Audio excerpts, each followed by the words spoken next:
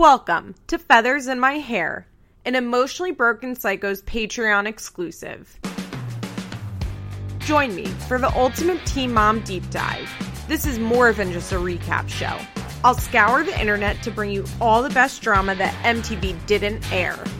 From police reports to deleted tweets, I've got the details on all the fights, breakups, and arrests of our favorite MTV train wrecks. If you think the moms bring the drama on TV, just wait until you hear what really happened. I'm your host, Liz Bentley. Hey guys, here's the deal. This episode is over 3 hours long. Princess has not been on the podcast in a long time, and we had a lot to talk about. A quick heads up, around 10 minutes, we had actually got disconnected, and I think I kind of repeat some Nate stuff, but not a ton. Also, Princess's audio is kind of like going out during parts of it. Look, this is what it is. You know, you guys know I'm not a professional podcaster. I had extensive dental work done earlier in the day when I recorded this, and this is really the most that I could do. So enjoy the episode. If over 3 hours is too much for you, I understand. Come back next week for a cool hour, you know? Okay, enjoy. Hi guys, welcome back to Feathers in My Hair. I haven't spoken live to you, even though this is being recorded a little early in the week again in a while, but it's nice to talk to you. I have Princess here. Say hello, Princess. Hi. I've dearly missed Princess. As I've said, I've just been struggling to get guests on, like, all on my own. We had even scheduled one recording and I got sick, right? What happened? Mm-hmm. Oh, and because we were going to have to record at like 10 o'clock at night. And I was like, sorry. I was like, I will not be making it to 10 o'clock. I will be going to bed at 8:30. Like, yeah. And like, I feel like, I don't know the official number, but I feel like I'm the person that's been on this as a guest the most. I feel like by far. Yeah, 100%. I feel like I am like a guest of honor for this podcast because I've been on it so many fucking times. No, of course. You're the number one guest co-host. I saw someone on Twitter refer to you as a guest host, and I thought, is that accurate? I'm the host. I think it's accurate because I'm always like, okay, so Liz, how do you want to take this out? Go ahead and plug your Yes, you are my number one guest co-host. In an ideal world where Princess and I like planned and did things and like really stuck to them, we would be co-hosting a podcast. Oh my God. In an ideal world, but we would never do that in the world we live in. Mm-mm. Because I record my podcast like in the middle of the day sometimes or late at night. And you mostly do yours on what, Saturday nights or? Like Saturday at like 2 o'clock, like when you have to parent your children. Yeah. So like, that's why on my podcast, I hardly ever have guests because it's so hard because you have to like work on somebody else's schedule. Mm-hmm. Yeah. Especially like, I don't know. It would even be one thing if we like lived in the same place. And so it's like, okay, we'll knock out 2 episodes of something at once and you'll just come over and like, we'll schedule this. Like, it's almost even harder when you can be like, well, I actually can't do it. Like, it just wouldn't be realistic for us, but that would be the ideal scenario, I think. I had a dream that you came over my house to record a fucking podcast, and what happened was that I had a guy living in one of our bedrooms enclosed in and he was like saving his feces and toenail droppings. It was like a border or something. And like, you just were like, Princess, what the fuck is this?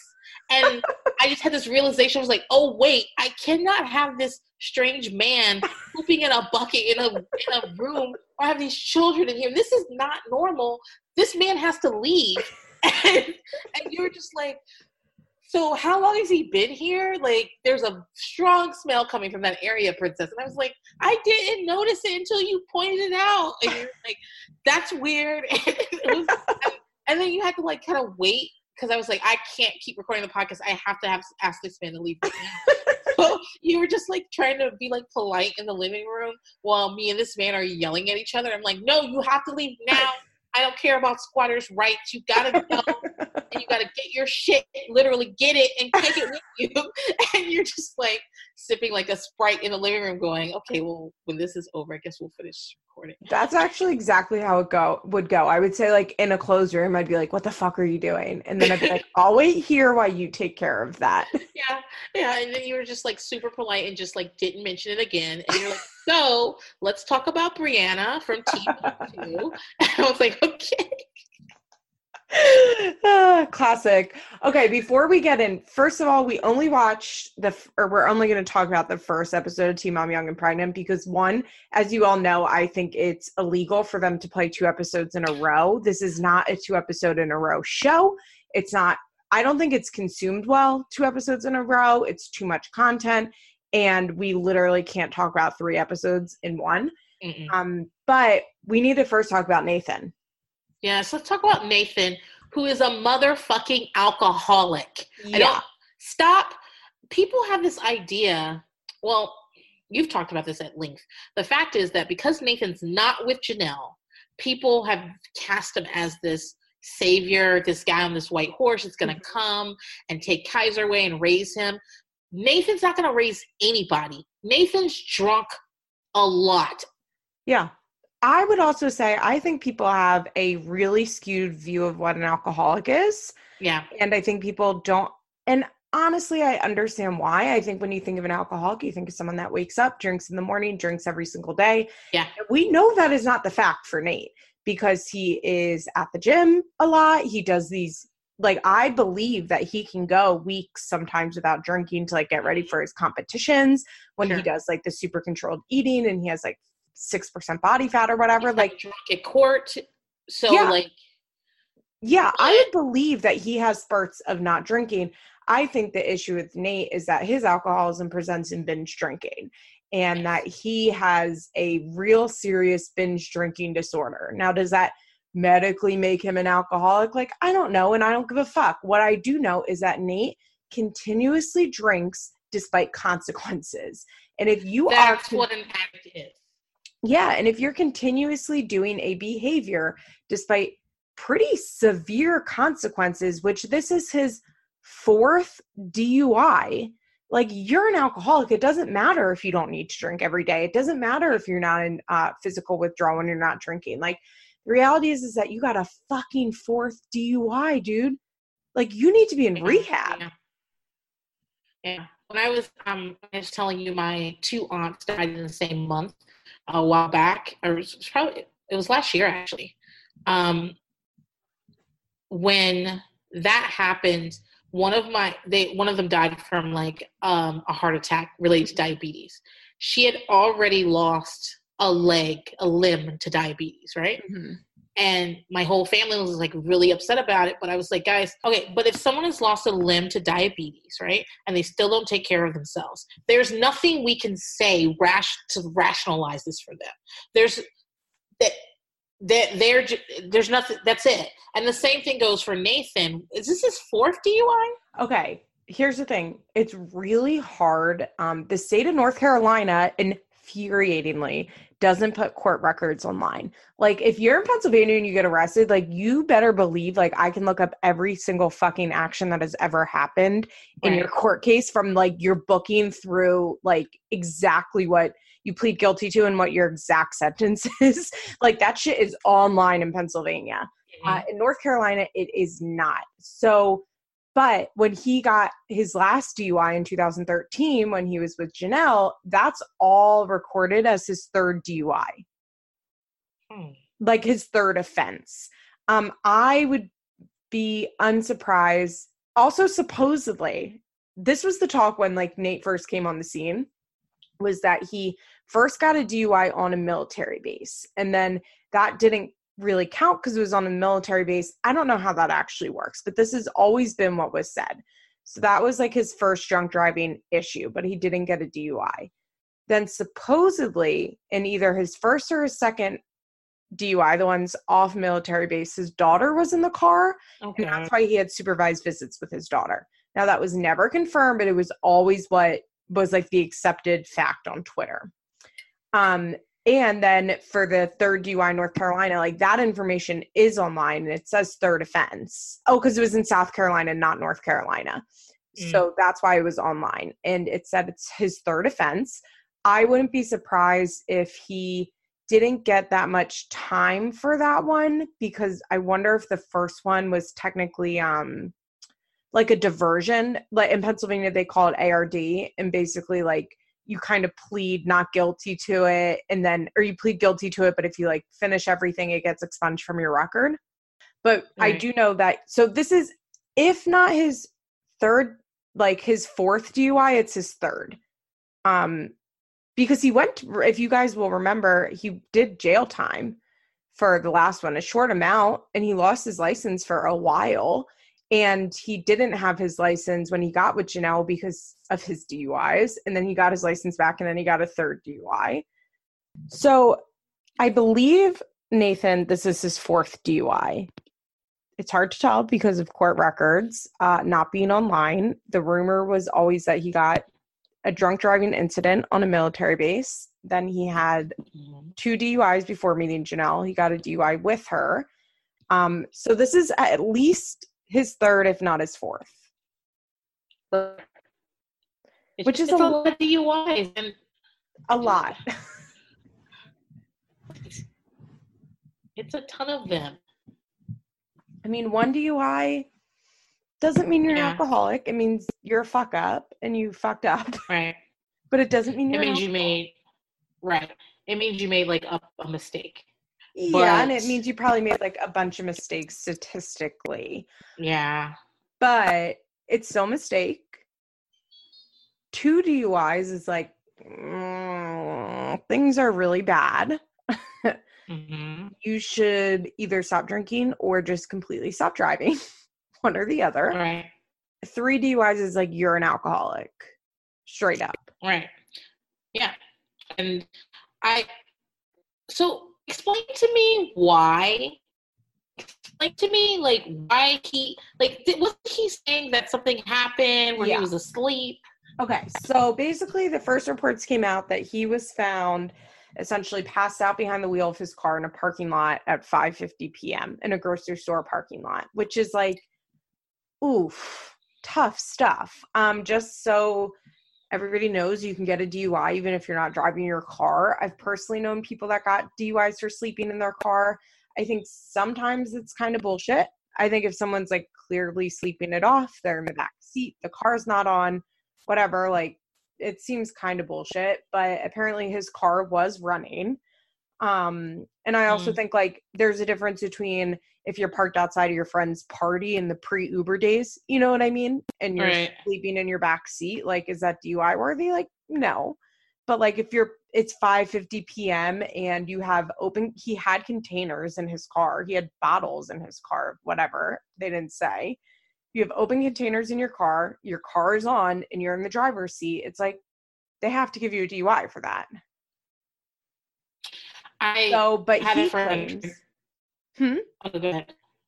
I had a friend who had a drinking problem that she had 5 DUIs, and on her third one, she flipped her car and fortunately got out of the car and started walking home. And a policeman showed up and was like, I saw that. Walk back to your car. Like, and she's like, that was bullshit because he didn't catch me in the car. And I was like, which is now what Nathan is claiming, basically. Yeah. So he talked to TMZ, or he sent TMZ a video, which was pretty incomprehensible, which he basically says that the firefighter, I guess in whatever town he was in, like the firefighters are paramedics. So they kind of they're using the term interchangeably. He's like well, wait, let me back up. The not 911, but the dispatch call when the paramedics called the police said that they got in a call from a witness who saw someone passed out in their front seat with the car running. So they called for medical assistance, which, I mean, good for them. It's 6:00. You know what I mean? Like, it's not, I can understand why you would do that, especially if they looked like passed out and not just like taking a nap, basically. Yeah, like you would think something had happened to them. Your first thought would be like, that guy is drunk. Especially, I think it was in like a parking lot somewhere, Yeah, not necessarily. at a grocery store. Cause like Yeah, I walk during lunch, so I see people like sleeping in their car during lunch all the time. I used to sleep in my car during lunch, but their car seat will be all the way down or they'll be in their back seat. But I think if someone was like slumped over the wheel, I might be like, shit. yeah. Like somebody should tell somebody. Yeah, with the car on too. Mm. So they called the paramedics, I guess. Paramedics came and paramedics basically said, police need to come. He doesn't want to talk to us, but we saw the car on. Basically, it reads like the paramedics saw the car on, and that he refused to talk to them and that they needed police assistance because he seemed intoxicated. Now, I saw some people speculating that he might be able to get off because the police did not see him in the car. But I think that if it's just the witness that saw the car on, he might have a little bit of a chance.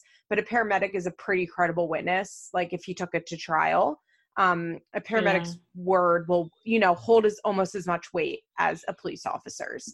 So apparently, according to Nate, basically that's like the word that we know from like 911 information is that the paramedics saw him in the car. Nate refused help, so they called for the police to come. Nate says that it was kind of hard to understand and follow what he was saying. If you guys want to watch it, I posted the video on my Instagram, feathers_pod. And Nate says that the paramedics came, so he didn't want to talk to them. So he locked his keys in the car and started walking to meet his friends. And he was walking like for 5 minutes when the cops caught up to him, which is like, first of all, it's kind of weird. Like, why would you leave your car? You know what I mean? Like at 5 o'clock at night, like, why wouldn't you just park by wherever you're going to meet them? The cops are basically like, you have to come back. He, I guess, refused a breathalyzer. He said he failed the sobriety test, but they were subjective, which like, yeah, that's kind of how sobriety tests work. That's why you're supposed to take a breathalyzer. He refused the breathalyzer. He says that he thought it was bullshit that the cops arrested him. And he said the least they could give me, but he meant to say most, was a public intoxication. So he admits in that, like, by saying like the most you could give me is a public intoxication, like he's admitting he was drunk. The car was in the parking lot. That's not his home. He said he was going to meet friends. So either you did get drunk in your car with it running and somebody saw you, or you drove your car there drunk and then walked away. Like any which way you listen to Nate's story, it doesn't sound right. Right.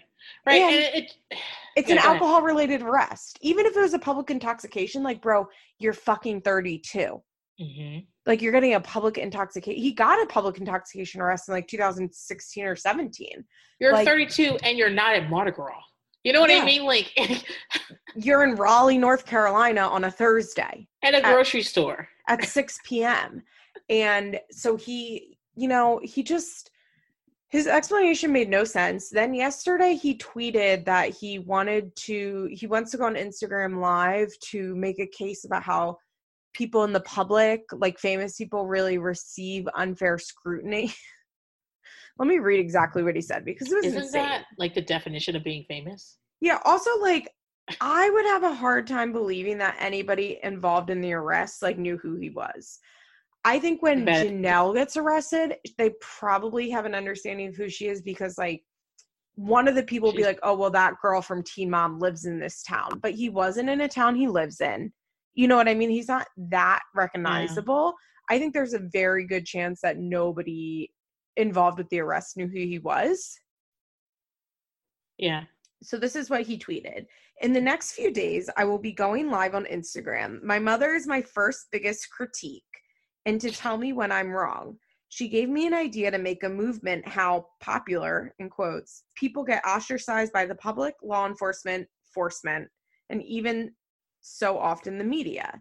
I know there will be some supporters to my last tweet and that will negatively make up their own beliefs, in quotes.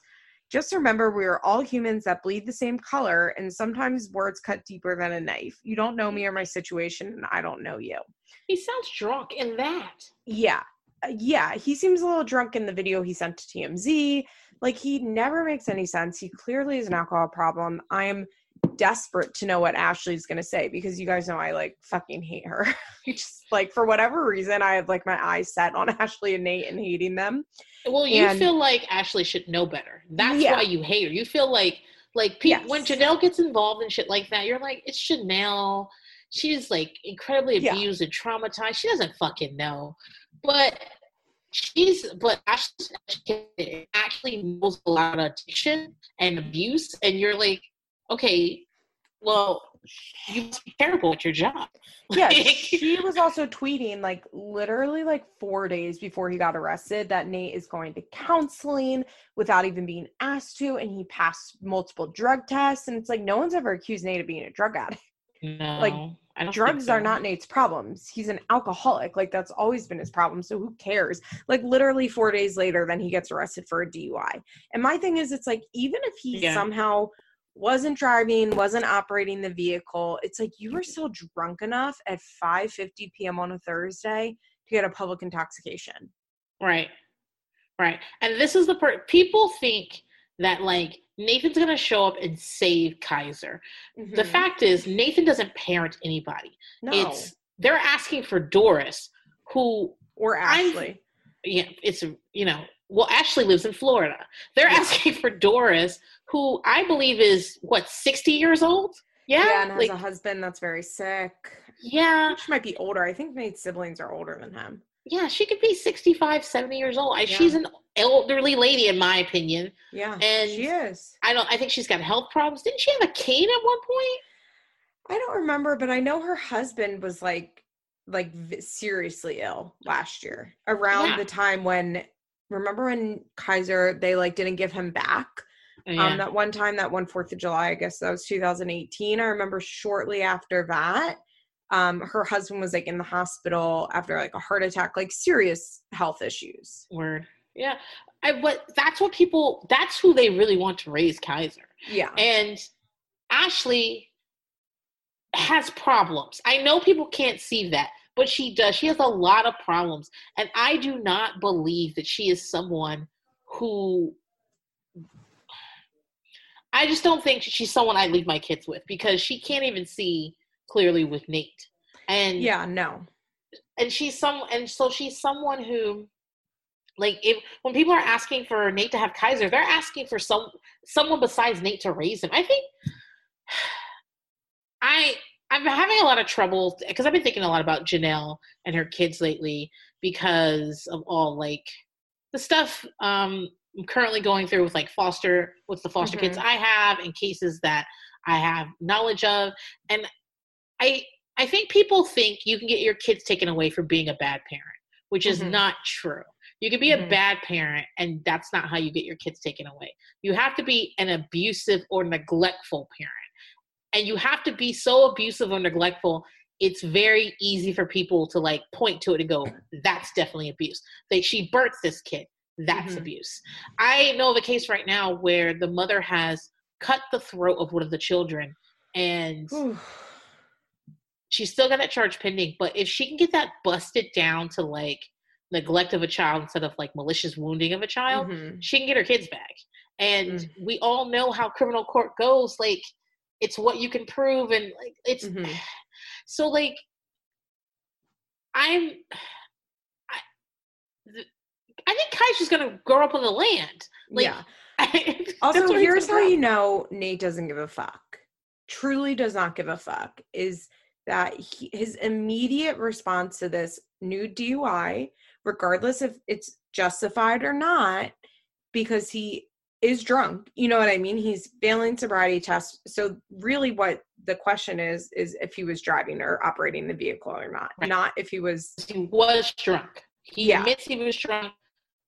Yeah. I mean, he says that the tests were subjective by the police, but then says that the most he could get was a public intoxication. So in my opinion, that's admitting he's drunk.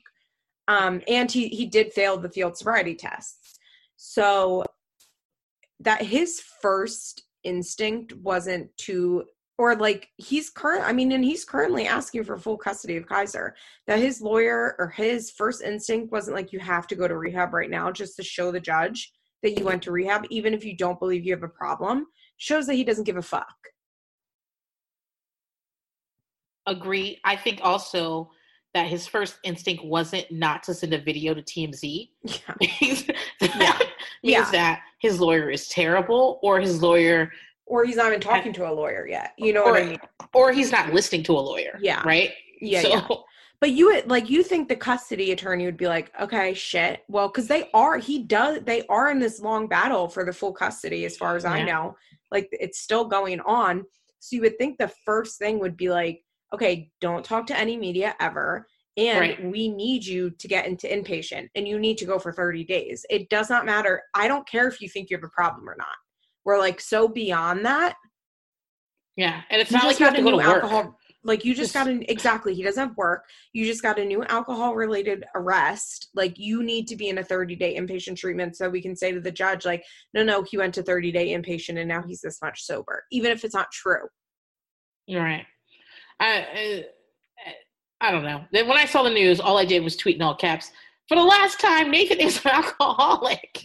Yeah. It's like, it's just so crazy how much people don't see it. I think a lot of it, like I said at the beginning of the episode, has to do with their perception of what an alcoholic is and what an alcoholic looks like. Mm-hmm. I think they would be surprised, like, how many people in AA are like bodybuilder types and were alcoholics through it. You know what I mean? Like, I think people just, it's just so infuriating that people think Nate is a good person. Hey guys, we'll be right back after a quick break.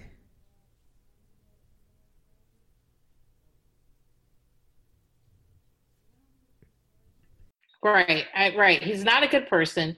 I will never forget that girl telling her story being locked in the closet after he beat her.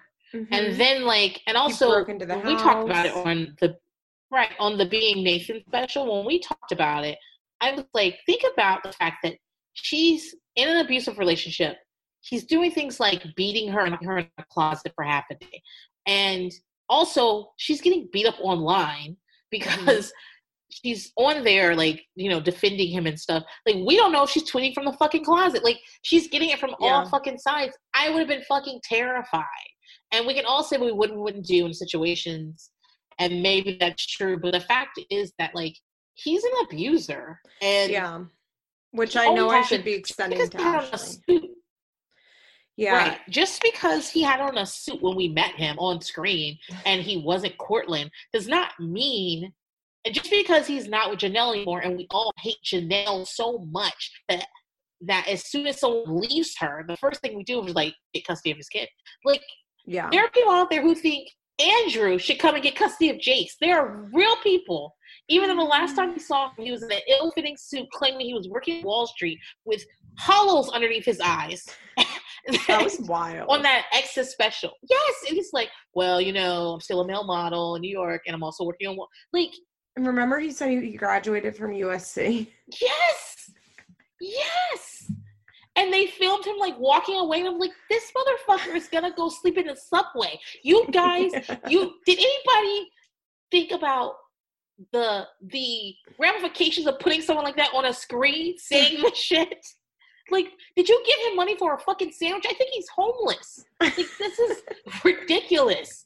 And probably gave him $250 to appear on that episode. And he probably got high and didn't even eat. He didn't know he was eating at all. And if there are people that are like, Janelle's so terrible.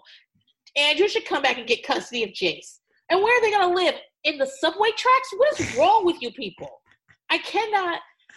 And that doesn't, and I'm not defending Janelle in any way, shape, or form. I'm just saying that, like, two things can be true. Janelle can be terrible, and also the other parent can be terrible at the same time.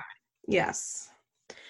I mean, Ashley infuriates me, but you're not wrong about what was going on with Jessica. And so, I mean, God only knows, you know, what's going on with him and Ashley. He had tweeted something weird like a month ago, and he's like, Ashley is single. She needs somebody some nonsensical thing. And, like, he's occasionally tweeted those things, and I'm, like, constantly reminded that Ashley's just not a person that puts all her business online like that.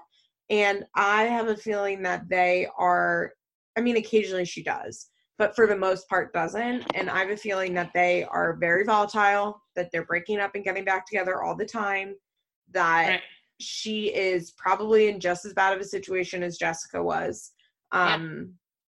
I hope that she's broken up with him, but who knows? She's not, but yeah. Actually, that isn't that like even more douchey than like, even though if he wasn't an abuser, he's at the very least a fucking douchebag. Imagine you get into a fight with your boyfriend and you guys like are breaking up or having an argument where you're claiming to break up, and he just gets on Twitter and goes, Liz is single. Just so you know, Liz is single and she needs someone who can deal with her stuff because I can't. And then it's the same way that, I mean, it's like a dog whistle. It's the same way if you ever hear him talk about Janelle, he never says Janelle. He goes, my ex or the mother of my son. He never says her name. And I know that seems small to people listening to this, but it's the way he talks about people. Like, every time. It's like, instead of getting on Twitter and going, me and Ashley just broke up. I hope Ashley finds someone that loves her. I can't deal with this. Like, he talks about them as if they're like almost objects. It's very strange. Yeah. Well, it's an abuser thing. Yeah. Ugh. Yeah. So he's just awful. Like, he just sucks. And I'm looking forward to seeing what happens with this. I mean, the reality is like maybe he will not get a UI, and maybe it will get dropped to public intoxication. Like, you never fucking know. But I hope get dropped altogether. It might get dropped altogether. And I hope the not. wheels of justice are slow and wobbly, and they fall off all the time. No way. I think he's in North Carolina. He kind of lives in Florida, and so like, I don't know. I'm just praying that he goes on Instagram Live to defend himself. I really want that to happen. Well, yeah, for our like sake. Yeah, we're like vultures. Yeah, exactly. We're like, if I were friends with these people, I would be like, don't do that. But at home, I'm like, go live. Exactly. All right. Let's talk about Teen Mom 2 first. Okay. Yeah, because that was the most boring part. The most boring part. To be honest, I don't really have like anything to say about Brie's segment. Well, I do. Oh, I do. The Nova and Devon thing. Yeah. Yeah, so it's Stella's birthday party. John is there. It's kind of, I mean, it's not a shame they broke up, whatever. But in this episode, like, John is a very positive person. He seems nice. Everybody, but lots of people seem nice on camera. 100%. And Brie does this thing where she's like, she asks Nova, like, did you invite your dad to Stella's birthday party? And like puts Nova on the spot in front of John. And Nova's like, well, he came last year, so John can come this year. Yeah, and then also, I know that we want eventually, like, I agree with you that Devon's going to be a better father when it's just him and Nova communicating, but Nova's what, 6? Yeah, she's in first grade. She's not there yet. So, like, why are we asking Nova if Devon's coming? Yeah, well, I do think that they like FaceTime on Nova's little iPad. I do think they do that, but yeah, no. And Roxanne was totally right when she called Brie out and was like, we shouldn't. And I did appreciate that Roxanne included herself in this. And she was like, we should have invited Devon. It shouldn't have been like on Nova's shoulders to do that. You put her on the spot, and she was trying to save people's feelings. And Brie was like, Nova doesn't even know about hurting people's feelings. And I was like, she does. She's 6. They talk about it all fucking day at school. That's what you talk about in school when you're a kid. Yeah. Access issues. What the fuck? Get out of here. Yeah. I thought that was very bizarre when Brie said that. Like, when she said that Nova doesn't, and when she said Nova's very blunt and upfront with what she wants, I was like, what? Nova's the shyest kid on earth. No, that's not true. I just think that stupid Nova's in charge of RSVPs for the fucking party. I just think, like, I would say, hey, Nova, did you mention the party to your daddy? And if she could say yes or no. And then I would text Devon and go, hey, I know Nova mentioned that the party's happening. This is when it's happening. Let me know if you're coming. That's what I would have done. Yeah, And if Roxanne I got can no text answer, I him. got no answer. If yeah, Bree's Roxanne so can text mad, him. Roxanne was like, oh yeah, I texted Lewis, he didn't answer. Well, like, we know Roxanne texts them.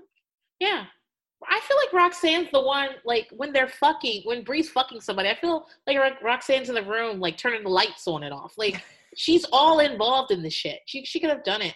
But I also understand Bree. Listen, I don't think Bree's acting in the best way possible. But I understand why she's acting this way. She's mad.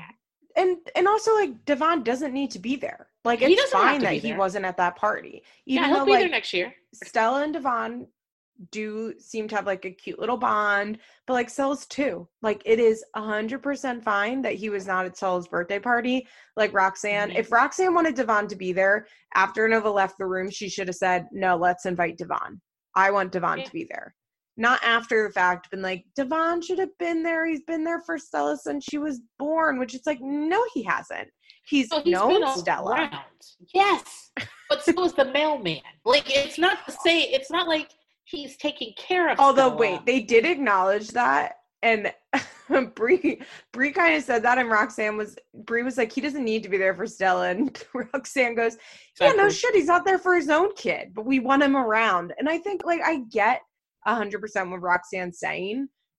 And I think Bree just went around it wrong, where she should have been like, I'm so mad at Devon, and it's okay that he wasn't at Stella's party. And, like, when we move on from this, it'll be okay. Like, there's no I'm not ready to be around him like that. And it was a happy day and a busy day, and I'm not ready to be around him. Yeah. And, like, and Nova wasn't required. Nova doesn't need her dad at every DeJesus family event. No. But here's the funny part I thought was funny. Nova doesn't even know who Stella's dad is. Oh, when they said Lewis, Nova was like, who's that? Because he doesn't come around. He doesn't come around. Nova's like, I don't even know who that is. Yeah, and she needed a reminder of who Lewis is. Yeah. I also think what we're seeing here is Nova loves her dad in the way a kid loves your dad. You do not know that they're a human being with faults yet. She loves her dad because when we talk about school, we talk about our mom and dad. They don't go, well, was your dad there in the birthing room? Or did you guys get into a fight over the last name? They don't. They're just like, you love your dad. Yeah. They don't say, so, like, she just she looks like him. She looks just like him. She's always happy to see him. She doesn't know all these faults. And even though she was scared, that thing that happened was terrible. And I probably would have cussed Devon out. It would take me a long time to talk to Devon again. But Nova doesn't have all that. All she knows is that I look just like this guy. You guys keep telling him he's my dad. You keep asking me, do I miss him? When he comes, you want me to run and hug him. Yeah. And I want to see him. Yeah. If Bree did not want Devon at that party, then why did she mention it at all? You know what I mean? She should have never said anything. No, it should. And then if Nova asked later, she should have been like, oh, well, it's just something that we're doing, but, like, we'll see Daddy soon. Yeah. You know what? Kids might be at work. Kids understand.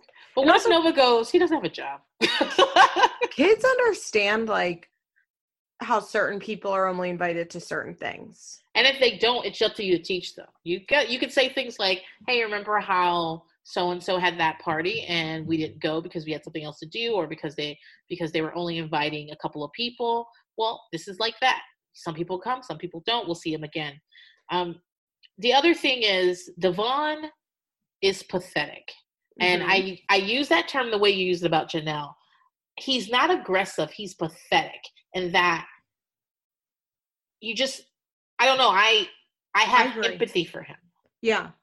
He's a sad puppy dog. He's sad. And because he's not aggressive, and we've seen him be aggressive. We all watched Teen Mom 3. Mm-hmm. Well, some of us did. But he hasn't been so since he's come back to this. Yeah. So because he's not aggressive like an Adam was, like, screaming at people. It's easy to have empathy for him and root for him.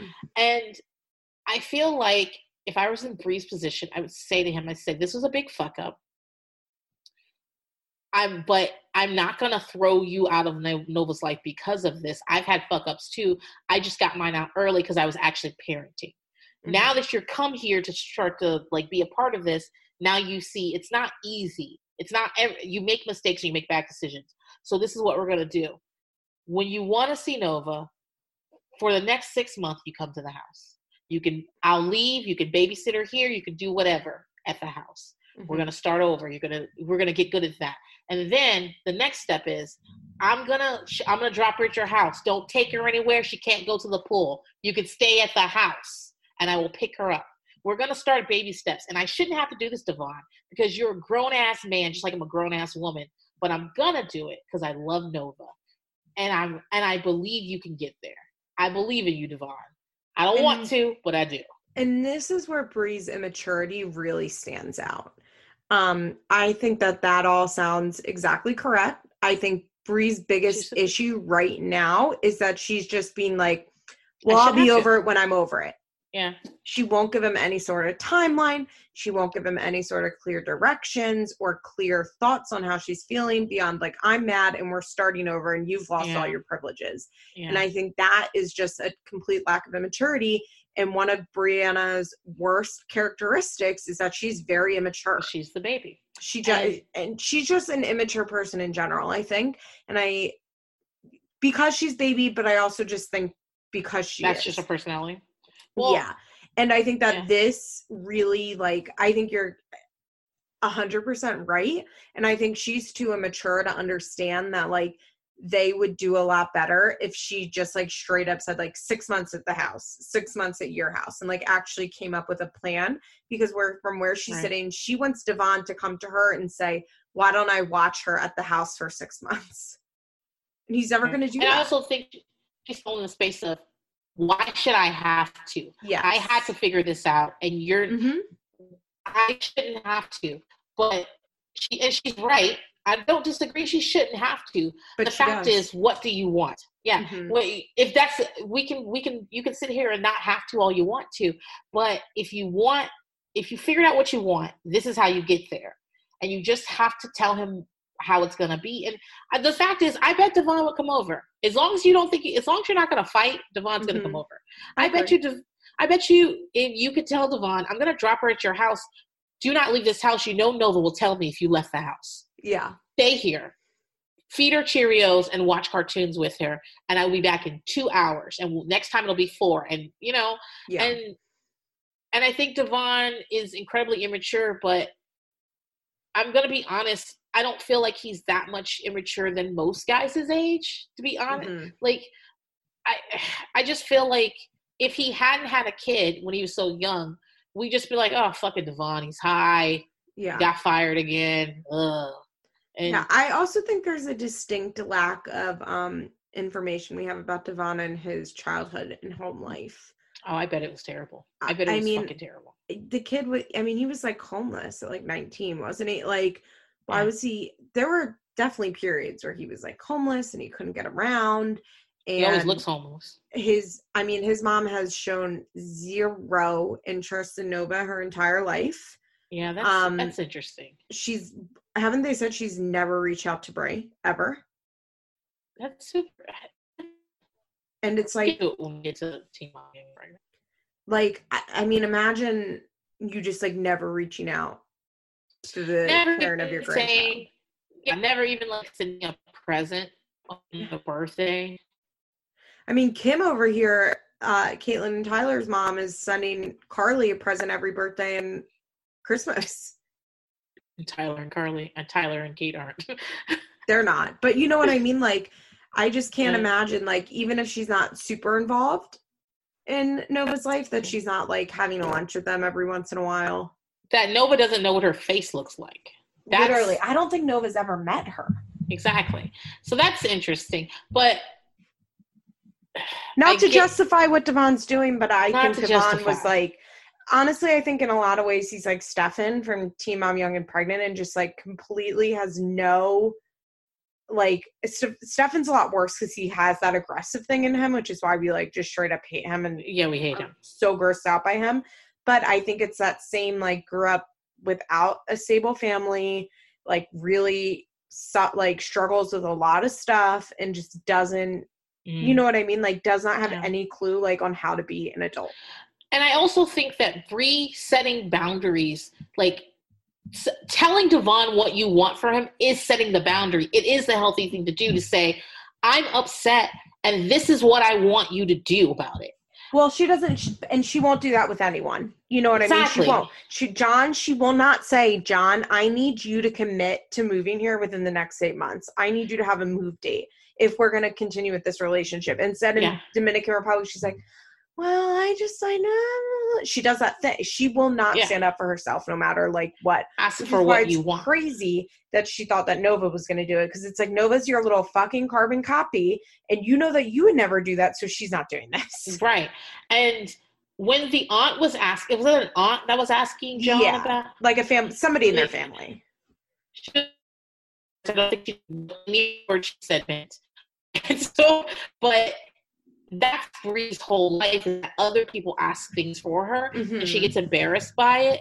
But you're also not setting a boundary with it either. Like, my family's very open, and they're like, they just ask what they want to know.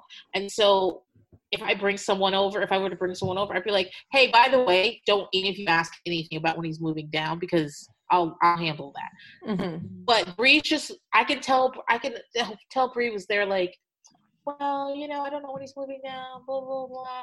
And they're like, oh, we'll find out for you. And she's like, oh, don't ask. Oh. Yeah, absolutely. So that's really it for Bree. But I would like to see her, like, I mean, really what Bree and Devon need is like a parenting plan. Right. Like a parenting plan. I think actually what Bree and Devon would really benefit from is seeing like a therapist together, and really like talking out how they're feeling, like really coming up with a plan together on like how they move forward and how they envision like the next 5 years, let's say. Get there. And like how we get there, both how they feel. Bree would have a space where she could like really vent how she feels. Devon could actually listen, like, I think they would really benefit. I mean, that's never going to happen, but they need, and not even necessarily maybe with a therapist, but with like a social worker, like somebody that like understands, I don't know, like a family, somebody that like really understands parenting and how to like get parents to a place where they want to be. Yeah. I have a lot of hope for Bree and Devon, because I like that. I don't think either of them are bad people. And they're I think not that bad people. Puts them ahead of a lot of people in this franchise. I do not feel that way about Adam. I just don't. And so I feel like Devon, even with some of the bio parents I have for foster kids, I'm like, I think you can do this. I really think you could do. I think if you had the right resources and if somebody put you on the right path and gave you just a real hard push, I think you could get there. And so I'm rooting for you. That's the difference. I'm rooting for these people as opposed to some of the other people. I found this YouTube channel of this woman that she was a drug addict for a long time, like a drug dealer, and she gave birth while she was in prison, and then was in prison for a full year afterwards. Wow. And was able to get her rights restored and has full custody of the daughter. And like what she went through to get this fucking kid back was like insane, because she had to live in a halfway house when she got out of prison. That was 4 hours away from the foster family where her daughter was living. And she would go every single week to see her. Wow. Like 4 hours there, 4 hours back, for 3 hours for the first however long.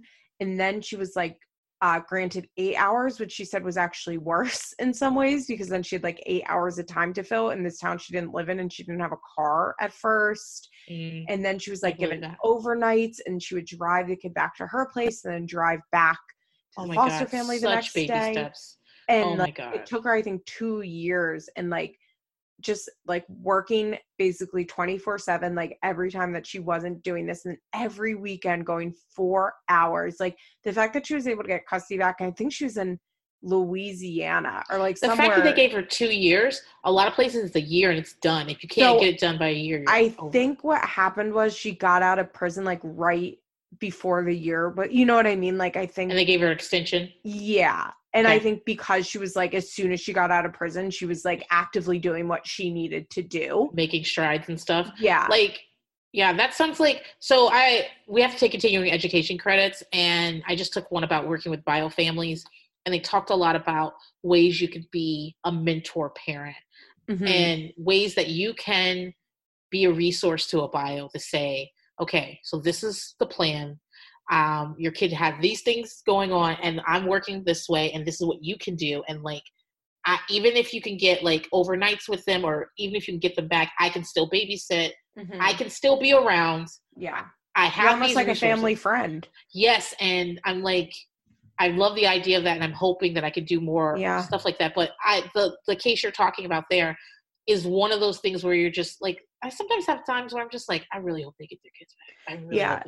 Like listening to her explain this, it was, it was incredible. And she's done a lot of videos about like how hard it was for them to bond and how long it took. And like, because she was like 18 months, I think, when she like started getting overnights or like extended visits. And so like, it's not like it's so hard to bond with an 18-month-old that you're only seeing once a week that doesn't know you're their mom.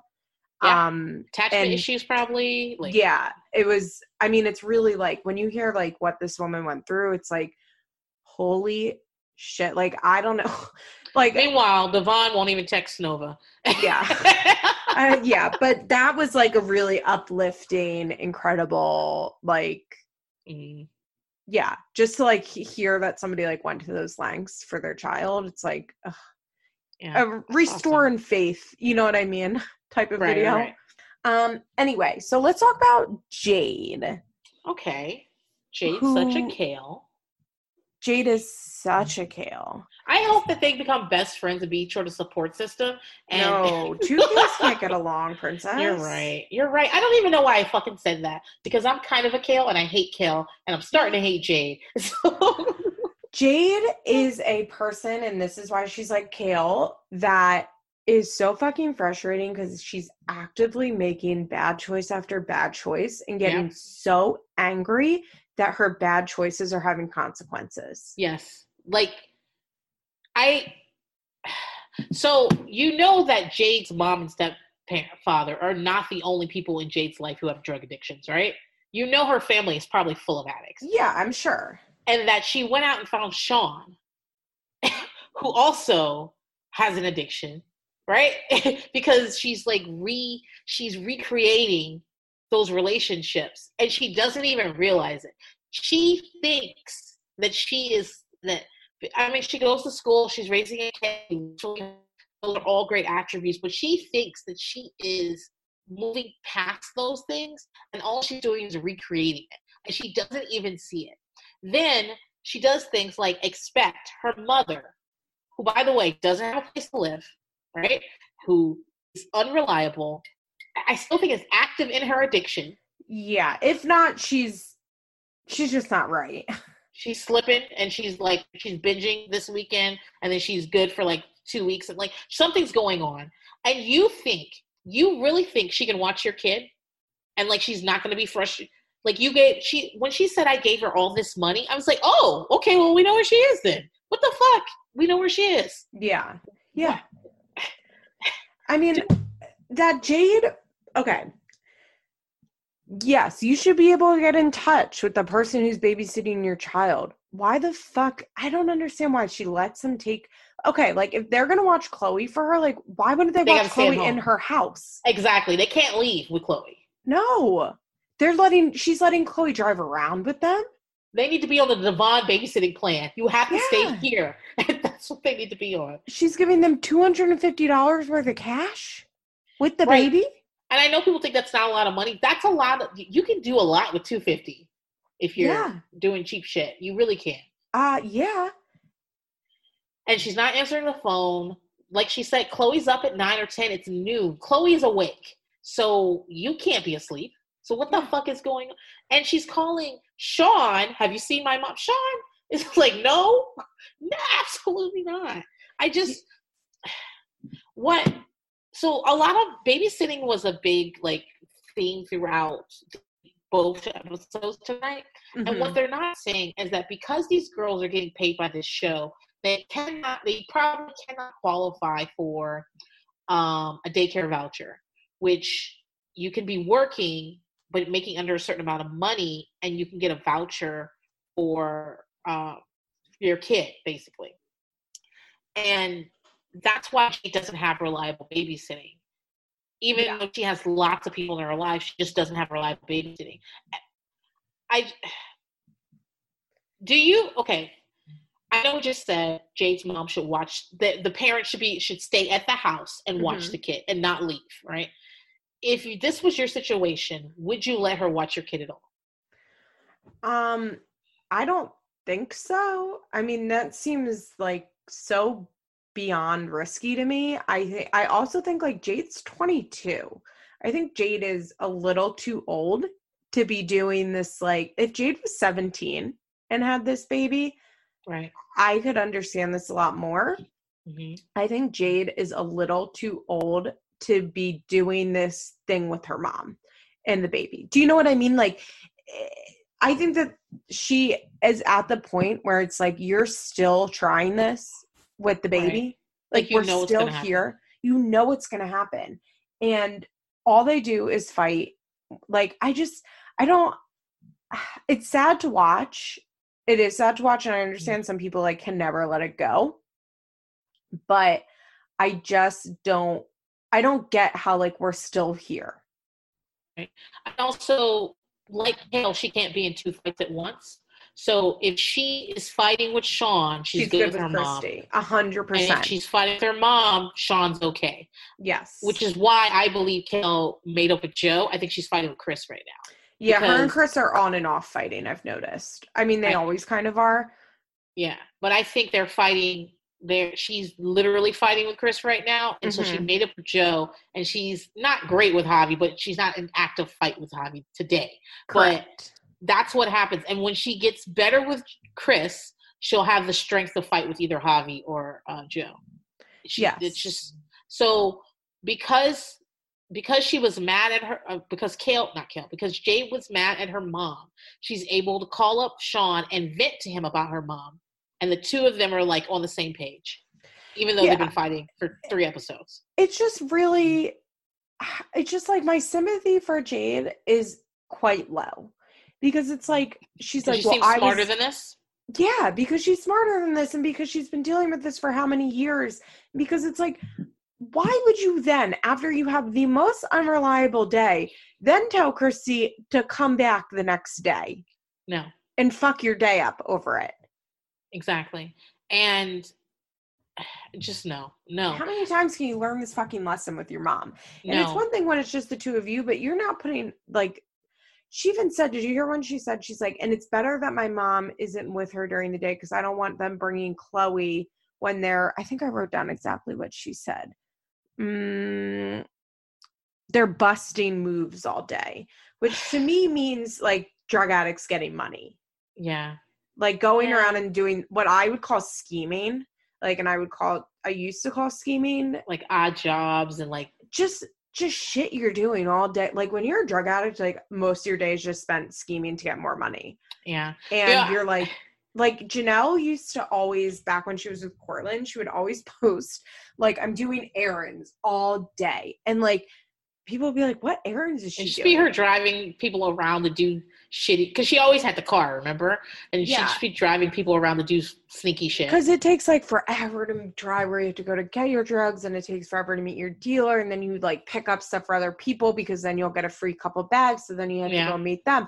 And then there's just always like 1 million things that you have to do in a day when you're a drug addict. And I bet Christy and the stepdad just like drive around in the car like doing their things, like maybe collecting cans and taking them to the recycling place, like going to the pawn shop. They might be shoplifting. They could be doing anything. They could be like anything. Going to grandma's house and going in the backyard trying to pawn shit. I talked about this before on the show. My mom's a Narcotics Anonymous. I'm not outing her. She would talk to you about it at length. If you just said hello to her, she would just start talking about it. Can I get her on the podcast to talk about being a recovery? You absolutely can. And she's over 20 years sober at this point. She had 10 and then she had a relapse and then she's got 20 at this point. But one of the things my mom always says, everything she does either puts her closer to her sobriety or further away. And she was at a restaurant and the fire alarm went off and she was able, and everyone was outside and she could have just left. And she said, I didn't, because the moment I start being sneaky, the moment I start thinking I can get over something, the moment I start going, how do I get money out of this situation, brings me closer to my addiction. And I want to be closer to my sobriety. And she says that all the time. and it's like ingrained in my head. Sometimes I say it too, but I'm not talking about addiction. I'm just like, is this closer or further away from where I want to be? What is this stuff gonna make? No, and so 100%. that It's like making a turn where you're not supposed to turn. Like, yeah, just like my mom's like, if I do this, if I get away with this too, if I get away with this, that tells me I can get away with something else. Yeah. And what do I want to get away with? I want to get away with doing this. And so when I think about the Jade's parents, I just think about them like riding around being sneaky all day, like maybe not even necessarily breaking the law, but like just scheming, just doing shit that Chloe doesn't need to be in the back seat for. Also, it's wintertime. Like, keep that baby inside. You're in Indiana. Yeah, keep the baby inside. Jade, like we just said, Jade's too smart for this. And it's not that I think she's like a Rhodes Scholar or anything, but she's in school. She works very hard. She seems to be talking a good game, and yet then you do this. Yeah, I think it's Kail's MO, it's Jade's MO, it's that person, and that's why they're so fucking frustrating, because they are smart enough to get it. They just are too stubborn and too unwell to change their behavior. Right. I wouldn't let Sean watch the kid either. No. I'm sorry. He could come over the house, but I wouldn't let him watch the kid.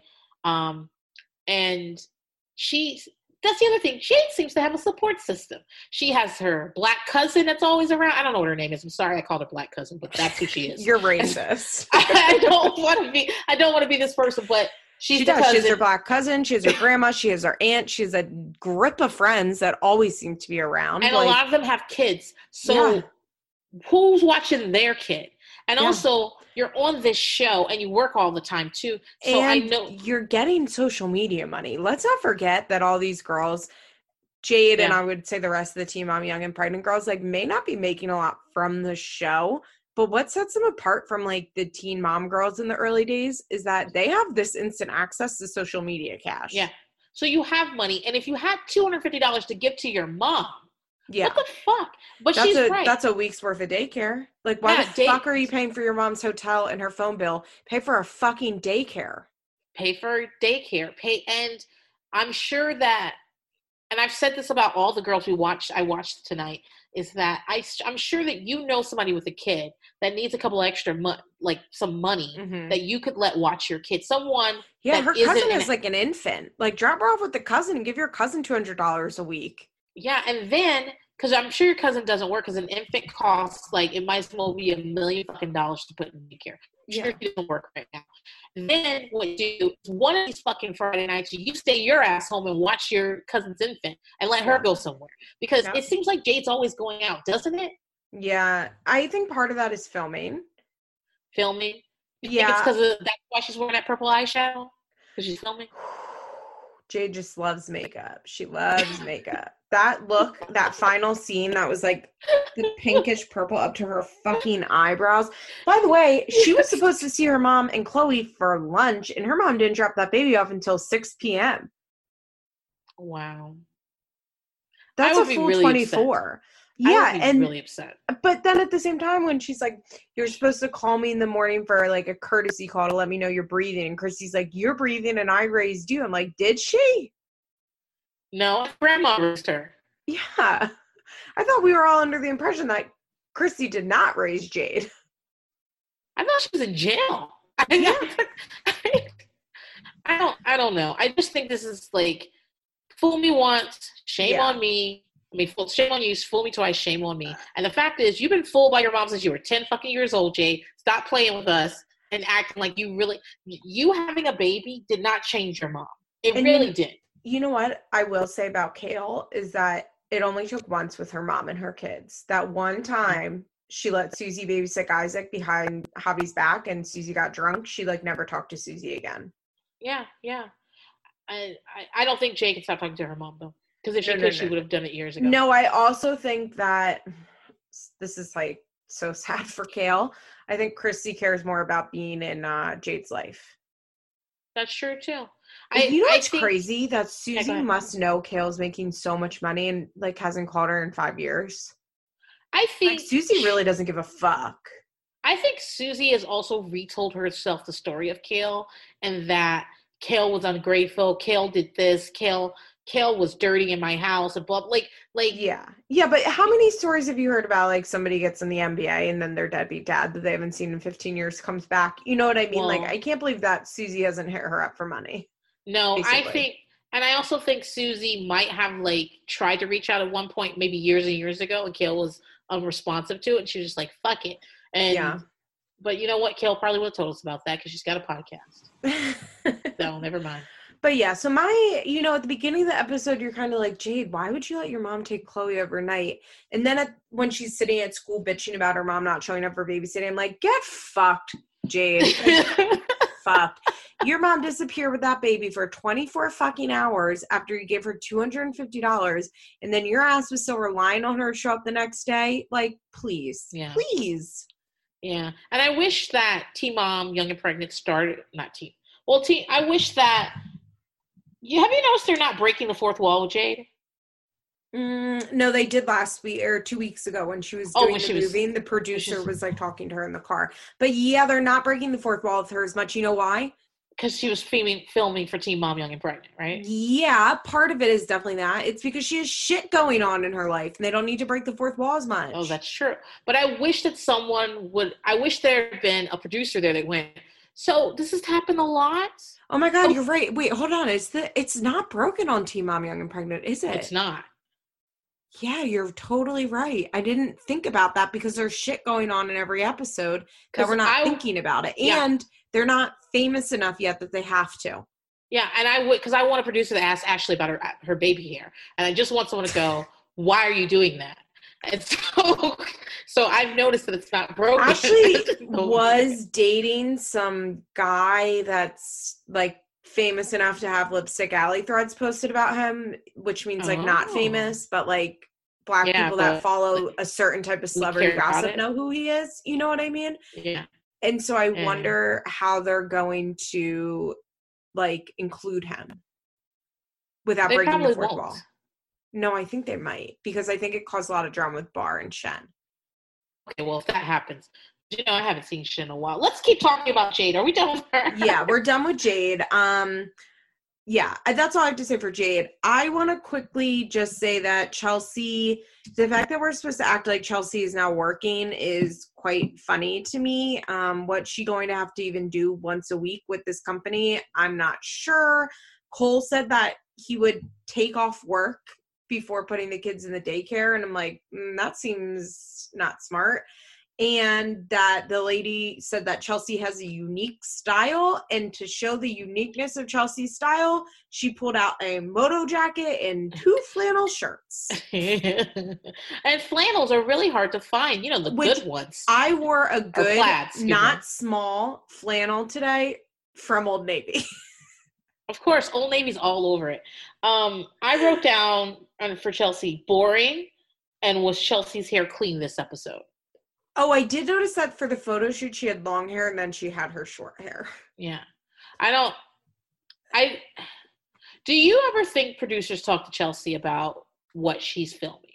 Do you think by the way, you and Tomlin's episode last week was fire. I don't know if you filmed it last week, but I mean, if you recorded it last week. That was like 3 weeks ago, but thank you. Still, you guys were great. Tomlin has so many fucking good things to say. I was fucking clapping in here. My kids were going to therapy because their therapist comes to my house. That's great. On a Sunday. I know. Oh, what a queen. And she does therapy with them, and she'll be like, I'll be like, these two aren't getting along. She'll be like, okay, we're going to do a small session with these two, and then I'll talk to this one. And I'm just over here listening to fucking feathers in my hair, cleaning my bathroom. And I was clapping in my fucking bathroom because you guys were great. What I want to say about Chelsea is, though, you guys are talking about her, starting to do deals and how I think she got new management. Like how that came. Yeah, I think she got new management or somebody connected her to it. Do you also think that producers are saying to her, what are we going to do that's different, though? Like, yeah, I know this one's crying. The little one's crying. Yeah, but we've done so many seasons where your kids were crying. Can you, do you think that they talk to them in that way? Maybe, because I do think that this season is pretty different for her. Mm-hmm. all things considered, because we're doing her anxiety stuff. We haven't talked about Adam like at all this season. And now this working stuff and like kind of having her go places that we're following her. And yeah, I think that they must, because I think they like story edit. You know what I mean? Like before the season starts. Right. So yeah, so I think so. Just like pictures of Chelsea on the couch on a wall somewhere. Now she's gonna be wearing a flannel. Now she's gonna be wearing I vegan think leather jacket. Probably what happened this season is that she told them, I got new management. I'm doing X, Y, and Z deals. How can we put this on the show? Okay. And they said, why don't she didn't say how can we put this on the show. She said, I'm doing business stuff, and I want you guys to follow me. And that's what happened. Yeah, and you're right. But I think that like they said like, well, why don't we have a launch party for Itsy Bitsy? Like Itsy Bitsy didn't come up with that. I mean, he came up with that 2 p.m. party in Chicago. What is Itsy Bitsy? That she dragged all her fucking kids to again. Don't. She needs a babysitter. Itsy Bitsy is I think a well-known in certain circles like diaper bag company. The bags, in my opinion, are really overpriced. They're about $200 for vegan leather. Vegan leather is pleather, and I'm like really fucking sick of this rebranding of it. I was thinking that. I was like, what's vegan leather? Plastic? No, it's literally, it's the same exact thing as pleather, but some fucking genius sat in an advertising room and said, we should call pleather vegan leather. And now people act like it's something positive, even though the carbon footprint of pleather is probably even worse than the carbon footprint of regular leather because it's fucking plastic. Yeah. But anyway, so the thing is, it's like there's a lot of comparable diaper bags that are like $85. And it's like, I don't understand how if you're getting a pleather bag, what the difference between the $85 and the $200 one can really be. But I do think it was like a brand that made sense for her to work with, I guess, because they're already like a pretty popular brand.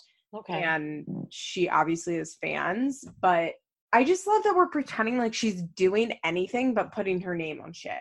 Right. And like, what is it? Like one meeting and then you get emails saying this is the copy and this is the picture and you post that. And by the way, I want to just say I just opened up my Twitter to find a tweet that Randy tweeted today, and I had a notification from Kara Brown that said, all I ask is that you keep saying Itsy Ritzy to a minimum, like literally as we're talking about it. Well, you're welcome, Kara. Yeah, we love her. But yeah, it's just super boring. And I think you and Tomlin were right on target with the idea that she's a very basic chick. And don't forget, most of us are very basic. The other day, I love an Olive Garden, guys. I fucking love an Olive Garden. I want Olive Garden right now.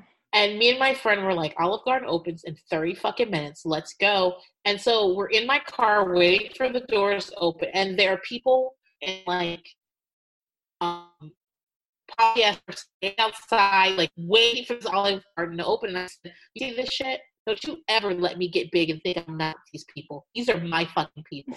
I'm fucking basic. I'm gross.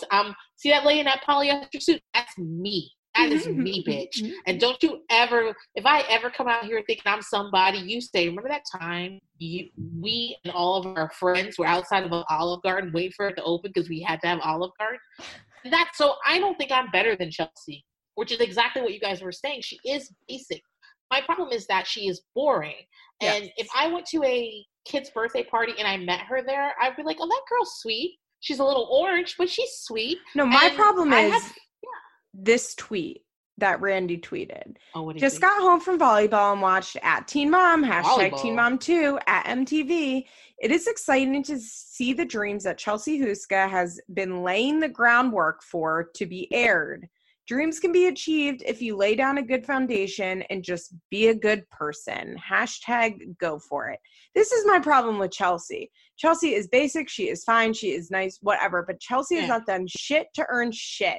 And acting like because she's kind of pretty and thin and has a nice husband that she is somehow like laid foundation to be some fucking queen Get the fuck out of here. This is why Chelsea infuriates me, because the way people act about Chelsea, even though she has done almost nothing to be where she is.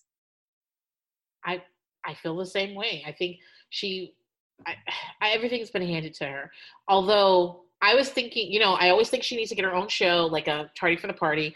What if it was called Huska Huska Burning Love? What if it was called?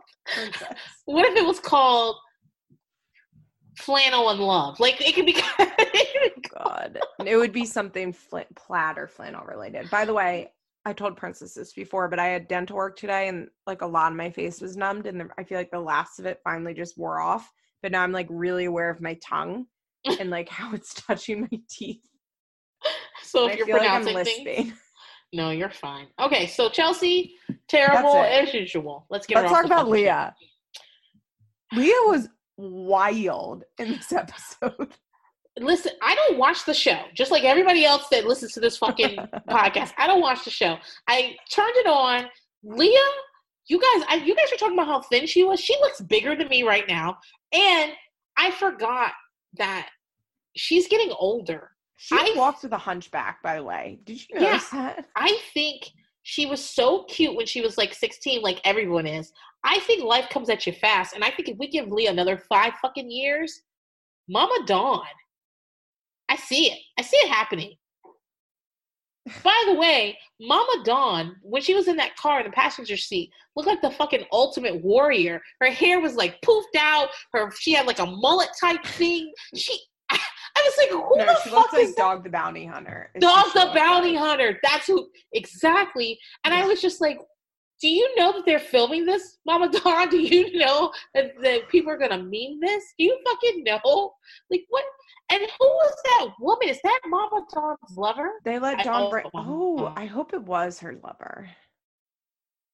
Back when we had the Facebook group, rest in peace, when I was posting old pictures of all the Teen Mom girls, like baby pictures and stuff, and I found a picture of Dawn at the hospital with Leah.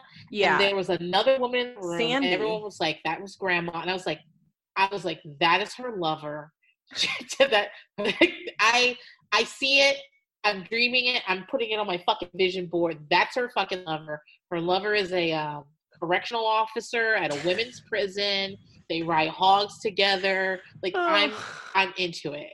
And so, who was that woman? And if that's not Mama Dawn's lover, I want her cut out of the fucking episode, because that's what I was looking for. Okay, I just want to say before we dig into this, a flight from West Virginia to Hawaii is a full 10 hours. Okay, 10 hours. So Leah, and they went for a month? Yeah, a while. But Leah thinking that Jeremy is just going to show up for a weekend in Hawaii. A weekend?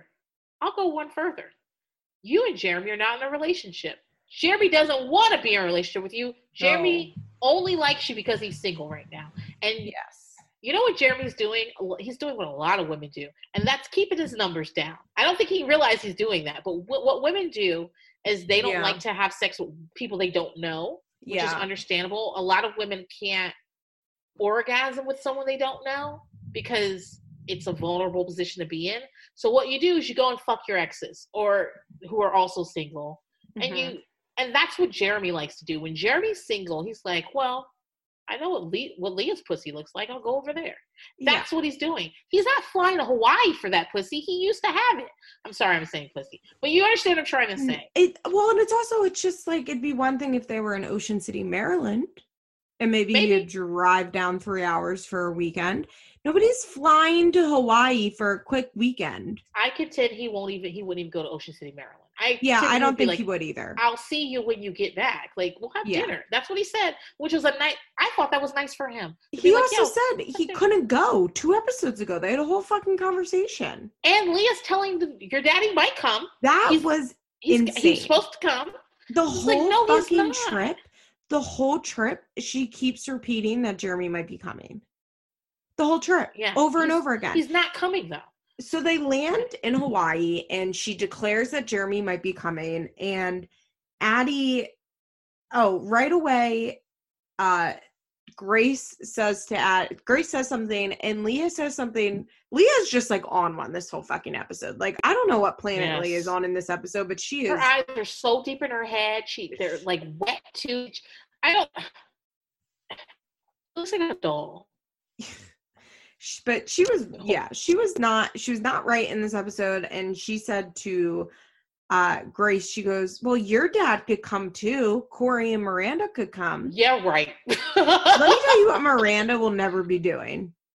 Taking a vacation with the woman who fucked her husband. In the backseat of the car. Wasn't that pickup? Yeah. Oh my God. Like, not to take the blame off Corey, but like, obviously. Like, that they are never going to take. I bet when Corey, although Corey and Miranda do not watch 1 second of this show, but I bet if they saw a clip of that, they would have a hearty chuckle over that. I think Corey wouldn't even bring that to Miranda. No, she would laugh in his face. No, I think he's like, I made a big I fucked over, and I'm lucky she hasn't killed me, and I'm not foolish enough to walk up to her and be like, hey, you want to go on vacation with Leah? Like, I mean, it is, when she said that, I was like, Leah, what the fuck are you talking about? Also, she doesn't want to go on vacation with Corey Miranda either. No. What she doesn't like Corey Miranda. No. What she should have said is, I just feel like what we're ignoring. Princess, she's so far gone in this Jeremy thing with the kids that you're going to say what she should have said is something that doesn't even make sense because we're like 6 weeks too late on anything. We're already into it. Yeah, and now at this point she's like trying to backtrack, and I'm like, but they were literally in the room when you guys were in the bed. Like, how do you do that?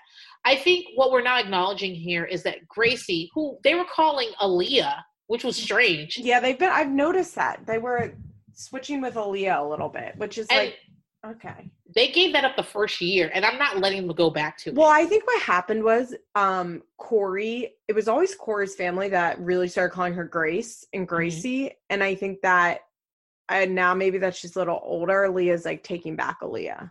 Or maybe Gracie likes to be called Aaliyah. She's realizing I love that better. But either way, I think that what we're not acknowledging is that Gracie is older than all the other kids, even though she's Aliana's twin. She is older than her. And that might have to do with Aliana's disability. It might have to do with the way that people react to Aliana because of her. Yeah.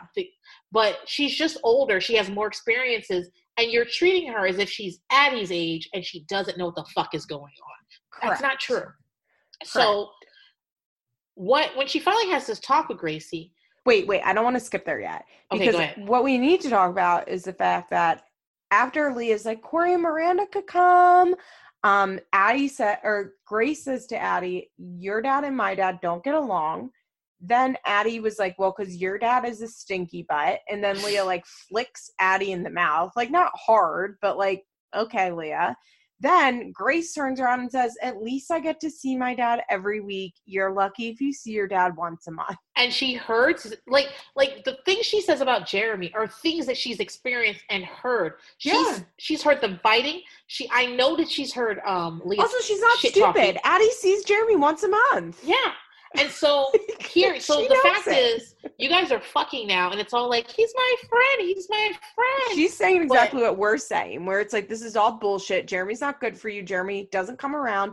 You talk shit on Jeremy for us 5 fucking years, and now we're supposed to believe that you two have always got along, like she's been saying.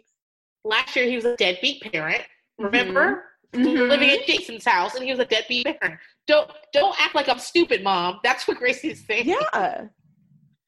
But, like, that Leah didn't shut that down.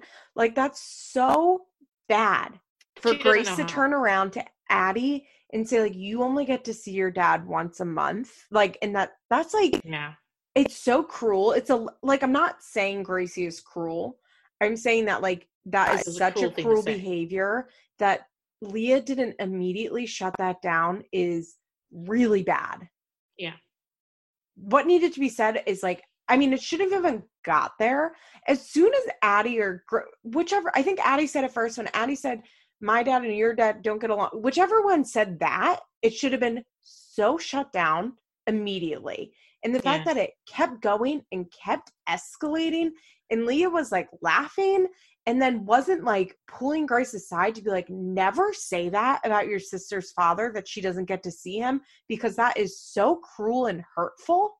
Like, you cannot say that to your sister, that it's not even fucking acknowledged that she said something so cruel. And I mean, Gracie's 8. 8-year-olds know what mean means.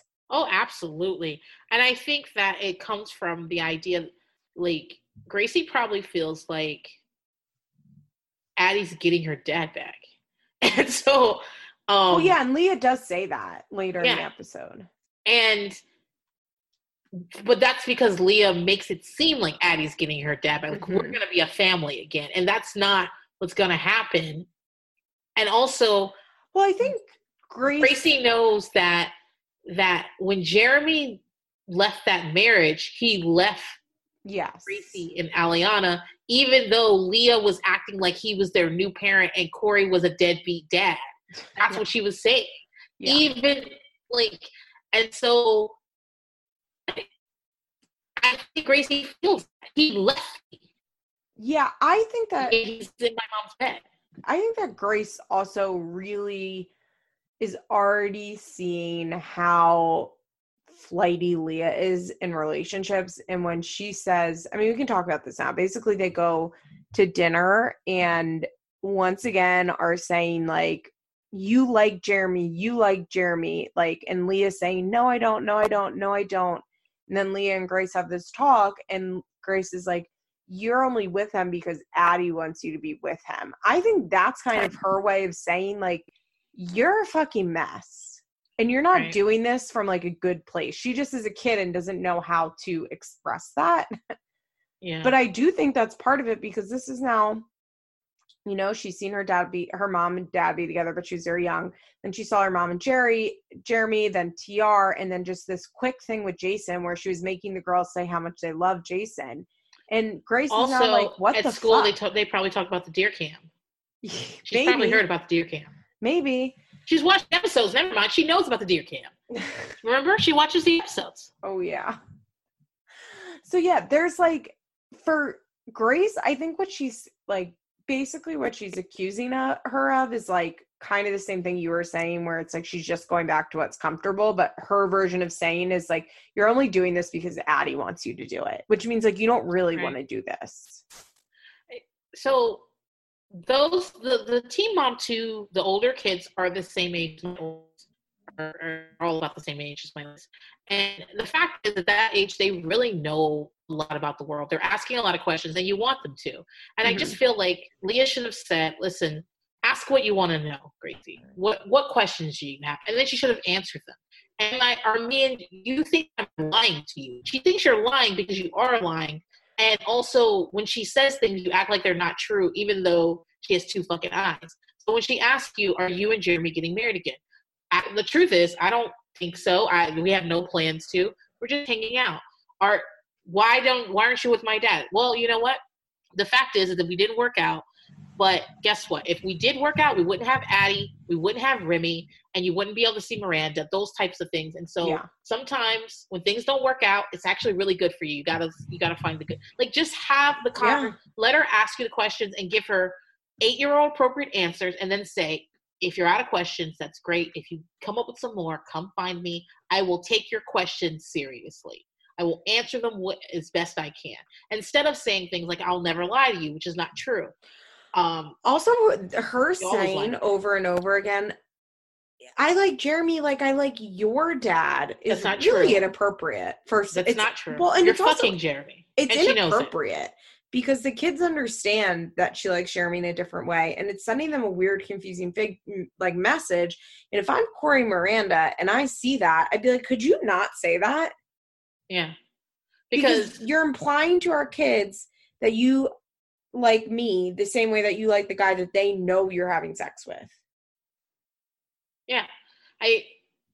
But the thing is that Leah's unprepared for this. She didn't ever think they'd ask her this. She didn't ever say, you know what, I think these girls they're talking a lot about me and Jeremy. I think they know we're fucking.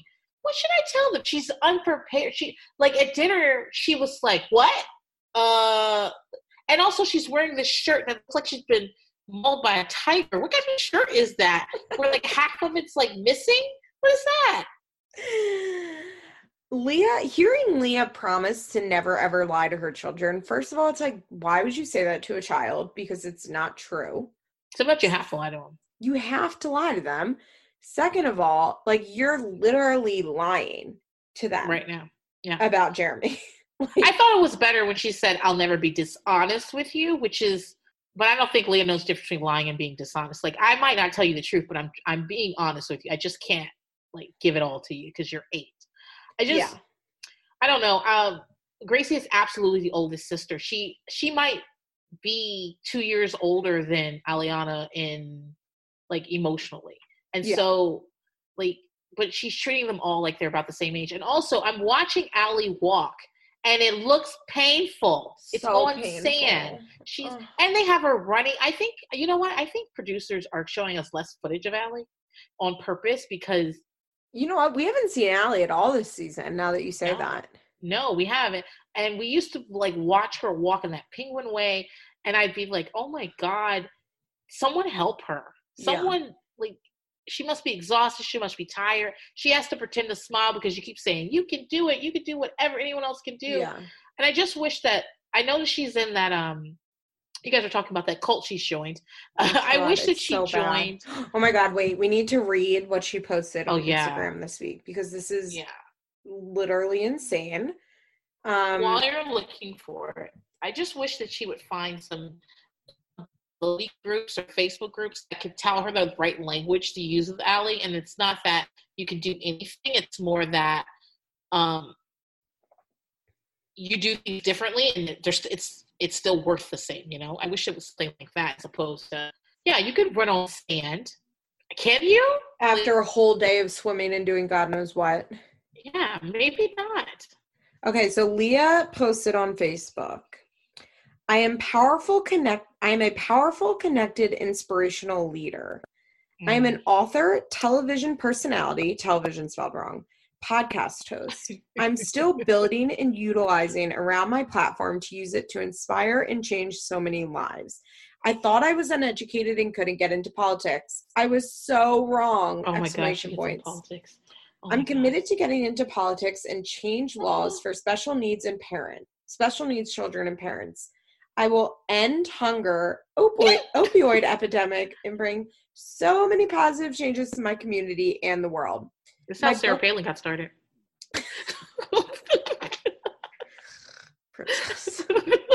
My book will be published by next spring 2020, and it's going to make such an impact.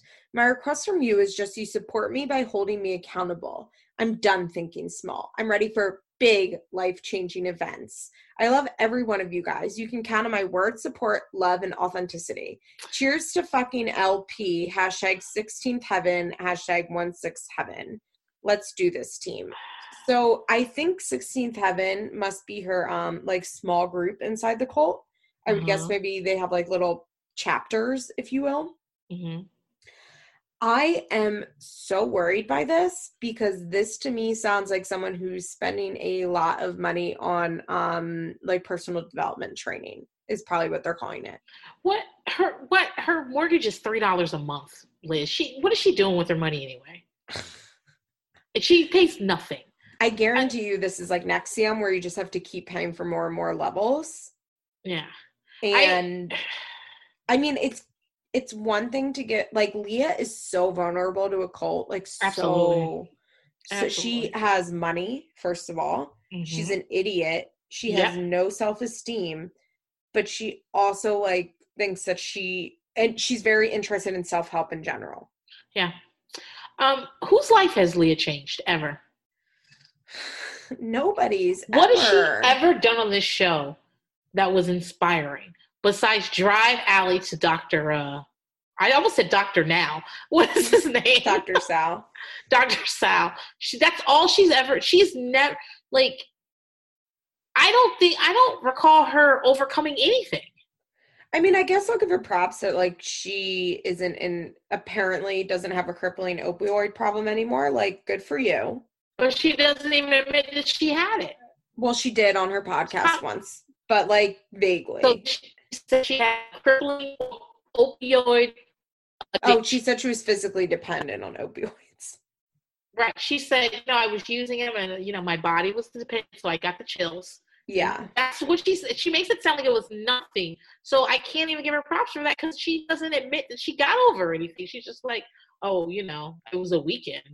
So Leah saying that she would end hunger in the opioid epidemic is so incredibly wild.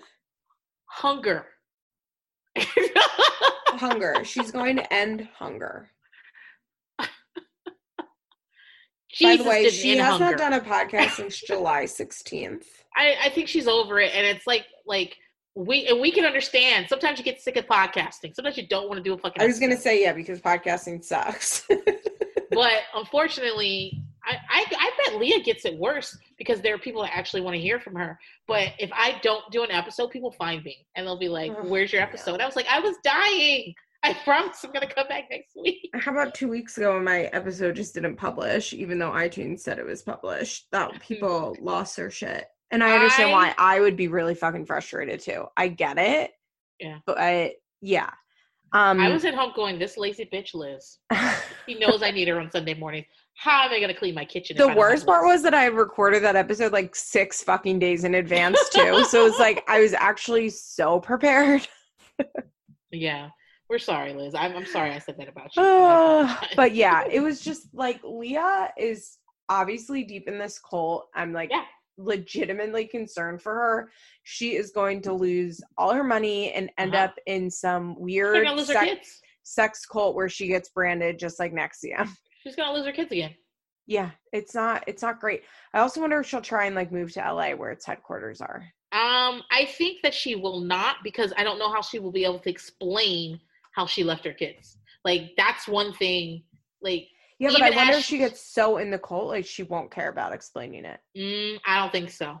I think that's like how we talk about how one of the most terrible things about Janelle is that the fact is she's on TV, and so she has to tweets about it every day, all day. Yeah, I think Leah could not take that. That's probably true. Unless they took away her social media. So I don't think she knows. Also, Leah outside of West Virginia is like wrong. Yeah, I don't disagree with that. Should we move on to Young and Pregnant? Are we going to talk about Kale? I guess she wasn't on this episode, but she was. She had a scene. She had one scene, so she got her $25,000 paycheck. Yeah. The only thing I want to say about Kale is that because I have a PhD in Kale, I know exactly how this fight with Joe started. And what happened is that Kale didn't ask. And the way she brought it to Joe was in a way that he overreacted. It wasn't the day. It wasn't that, because they switch days all the fucking time. It was more like she probably went over there or texted him and said, so, we're going for a month to Hawaii, so you're going to miss your visit on July 4th. And he, instead of being like, well, okay, well, next time you check first instead of before you book the stuff, he overreacted, and they started a fight together over something very, very small. Then the reason they didn't film was because Joe, like all of a sudden it's a legal thing. I think Joe said to producers, legally she has to do, I think they say it's a legal thing because Joe said those words to them. If they never heard from Joe, they would have just filmed. But I think Joe called and said, don't you fucking film. Yeah, like what she did to Javi on Lincoln's birthday. Yes, and calls the place and goes, I don't give consent for my kid, even though I paid for this party. I think that's what happened. And then it became this huge thing. V's on the other side of it. I agree with you that I think V and Joe, sometimes they're not on the same page, but I don't think they're going to break up. I just got a feeling that it's more like, she's like, I don't agree with you. You're starting shit. And I don't want to be a part of this. I'm not doing this with you. And he's like, yeah, we'll call your girlfriend if you want to, but I'm not. Nobody's filming. That's true. Like, Joe's not leaving V. That's never happened. I think Joe got out of his league with V. Actually, what happened is I think Joe got uglier and V got cuter over the years. That's what happened. Also, what happened was Joe was like 22 and he met 17-year-old V. Yeah. And he's literally all she knows. Yeah. And I think that, like, he knows that he's not getting somebody else. V's very cute. She's not going to be a makeup mogul, but I want to say to V and her makeup line is the stupidest thing I've ever heard. Makeup is such an oversaturated market. She does not have a level of fame that can sell. Like, V has kind of a name. You know what I mean? What does she have? Like 400,000 Instagram followers? Like, I'm not saying V is a nobody, but she does not have third tier on a shitty reality TV show that people barely watch. Yeah. She does not have third tier. She does not have the name to launch a successful makeup line. She's not a beauty influencer on YouTube. She tried. It didn't work because actually it's quite hard to do. And people don't realize that it's like quite hard to successfully run a YouTube channel. Podcasting. But like honestly, even harder because you have to like film yourself and there's so much more editing and what makes such a difference is like the amount of equipment you have. Like it's hard. It's really hard to be a YouTuber, especially be a YouTuber. Like just the amount of shit you have to buy every week to do a new video. Yeah. Content. You need a lot of it. Yeah. And I don't know what you say V should be doing. What? What should she be doing then? I mean, she should just be working a normal job, like just doing her real estate stuff, like get an office job. Like V is not going to have a successful, or if she really is into makeup, then she should really become a makeup artist doing weddings and shit. Yeah.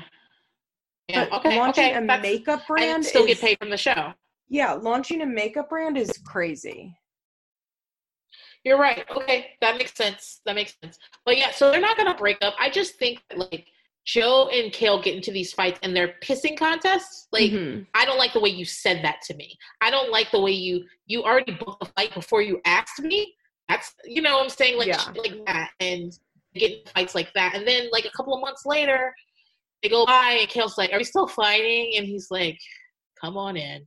Yeah, no, they're definitely both the type of people where they're, like, mad and then they're just like, I don't really feel like being in a fight anymore.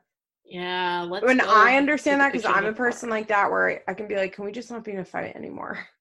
And like then we're just like not in a fight anymore. Yeah, I will be like this. I go my grave.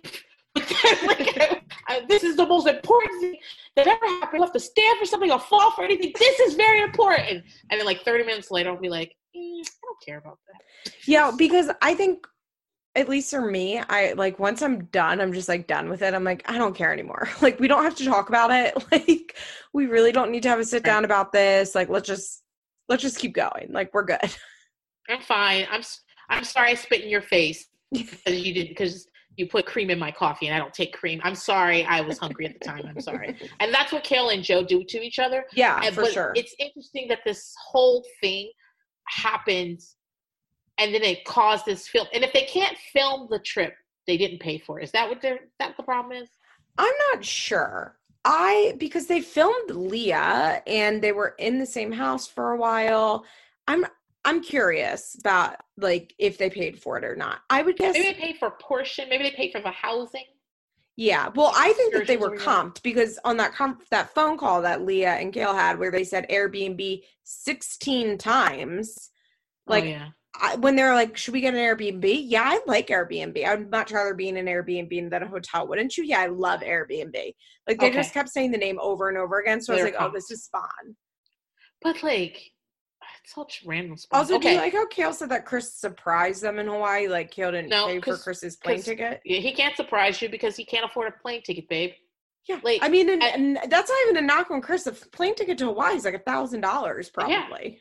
Yeah. Also, I agree with you guys last week that moving closer to Chris is ridiculous because I bet you Chris didn't even say, if you move closer to me, I'll come over. I bet he just said, you're kind of far away. And she was like, I'll move closer. He just bitches about driving. Yeah. He's like, oh, it took me 30 minutes to get here. And then she's like, you know what? He's saying that he wants me to move closer and I'm going to move closer. And then he was closer. He's like, you don't, I have to cross 2 highways to get here. Like, it's not, it's gonna be something every time. No, Kale could move into Chris's mom's house. Yeah. And he would still be like, I'll see you when I can. Yeah. He's like, oh, you're on the other side of the bathroom. It takes forever to get there. Like, it's gonna be something. And they speaking of the word pathetic, Kale and Chris are pathetic. Kale's portion of it is pathetic. I feel honestly his is too, because if you look at, I don't really post it that much on my Instagram, so you might not be seeing it, but Chris posts some pathetic ass shit on Instagram, like what, and Twitter, just like shit like, I'm on my hustle, I'm on my grind, like I'm on to the next one. Like he tweets like the petty shit that Kale does, you know what I mean, like song lyrics that are obviously meant for Kale, and it's just like, I don't know. There's just something so lame about him too that I'm like, these two are fucking pathetic. Even though obviously he has the much better end of the deal in this, whatever they're doing, it's still like, sure, Chris, like man up. Like you're pathetic for living off Kale. Yeah, and well, I mean, he's living off his mom, isn't he? And he just but I mean, I would imagine perks from Kale. I would imagine, the perks. I wouldn't be surprised if like Kale like does something like pays 6 months of car insurance for him. You know what I mean? Phone bill. What if he's on her plan? No, he can't, because then she'd see who he's texting. Never mind. Oh yeah, he wouldn't let that. But I bet like he'd be like, babe, like I want to come be with you in Lux, but like my car insurance, and so she just like pays that 6 month premium. I think you're absolutely right that they will do this until Chris decides he doesn't want to do it anymore. Until he meets someone that he's like, oh, I want to be with that girl. Yeah, because Kale won't meet anyone new if Chris is occupying space in her head. No. But yeah, Kale she's pathetic as well. And a month in Hawaii is a long fucking time. And more power to her. But I love that you guys are talking about how you love to do that. And I was just thinking, I want to fucking go home. I would not want to be in Hawaii for a month. I just wouldn't. I'd be like, where's my bed? A month is a long time. It's a long time. My brother just got stationed in Korea. And my mom was like, I'm going to go visit him for my 60th birthday. And I was like, great. And she's like, do you want to come too? And I said, absolutely not. You are a 4-day traveler. And I can't be in Asia with you for 2 weeks while you look for a Popeye's chicken, complain about like, that you can't, all my mom wants to eat is Nilla wafers and Popeye's chicken. Like, she has the weirdest fucking taste.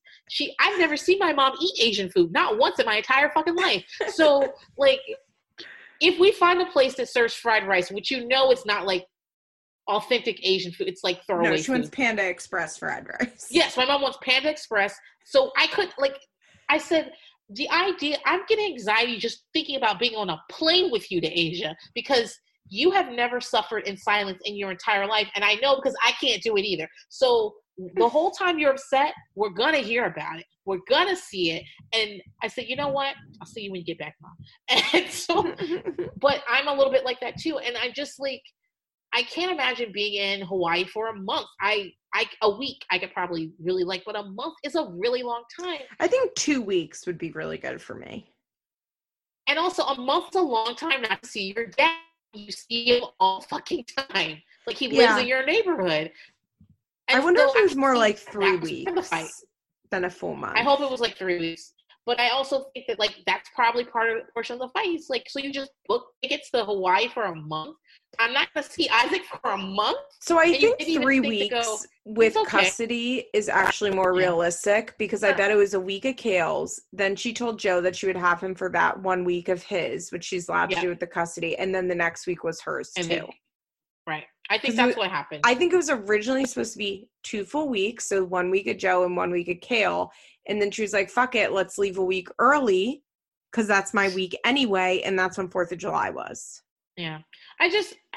It's a lot. And more power to them, obviously, for being able to afford it. Do you guys remember when Kale had to go live in that apartment that the charity had to pay for? Do you remember when she was staying in, when she had to go ask Joe's mom that now that they've broken up, can she stay in that room in the basement? Mm-hmm. Do you remember? Like, I in some ways, I'm really proud of Kale. But in other ways, I'm also like, okay, but you do realize that a month in Hawaii is not promised. Like, it's not like 2 weeks would have been fine too. And whatever. I think they said it that week so that Chris can come. I bet it has something to do with Chris too. Like what he's like, oh, I'm going to a basketball game at the Y on the 3rd and I can't come. So, probably. All right, let's talk about Teen Mom Young and Pregnant. All right. Who do you want to talk about first? Well, first of all, I just want to say, like, I don't think I realized how long it's been since Teen Mom Young and Pregnant was on air, that I don't think Kayla was even pregnant when, like, the show had its season finale. Like, that we knew that Kayla was pregnant. I think it was airing at the same time that season we found out she was pregnant. Maybe, but, like, towards the end. But basically, it's been, like, almost 9 months, probably. Yeah, it's been a while. The kids are 2. Or 2, about to turn 2? Yeah, I think about to turn 2. Let's start with Kaya, because she was the first step. New girl Kaya. So basically, they have 2 new moms. Wait. You know I'm from Norfolk, right? I was born there. My parents got PCS back there when I was in high school. I am from Hampton Roads, Virginia Beach, Norfolk, Chesapeake. That's where I'm from. That's lovely. My mom is from Virginia Beach and always called it Norfolk. Yeah, it's Norfolk. It's not Norfolk. It's Norfolk. Yeah. And they're down at Waterside. I think I know that nail salon. I think they drove past my mom's house. I was like, I know these bitches. I know these bitches. But yeah, so she is from Norfolk. Yeah. And I will say, I get a good vibe from Kaya and her mom and sister, and even her girlfriend. Beautiful. She's beautiful. Yes. Like, I think, in a young way, she's got braces, but you see what I'm saying? Like, I think she's like, I think that she's like a breed that if you like put some shit on her, you're like, oh my God, is that a basketball wife? Who the fuck is that? Like, that's... I think she seems nice. I don't know. Basically, she is bisexual, had a girlfriend like all through high school. Her girlfriend cheated on her. They broke up. She met this guy named Xavion. Xavion.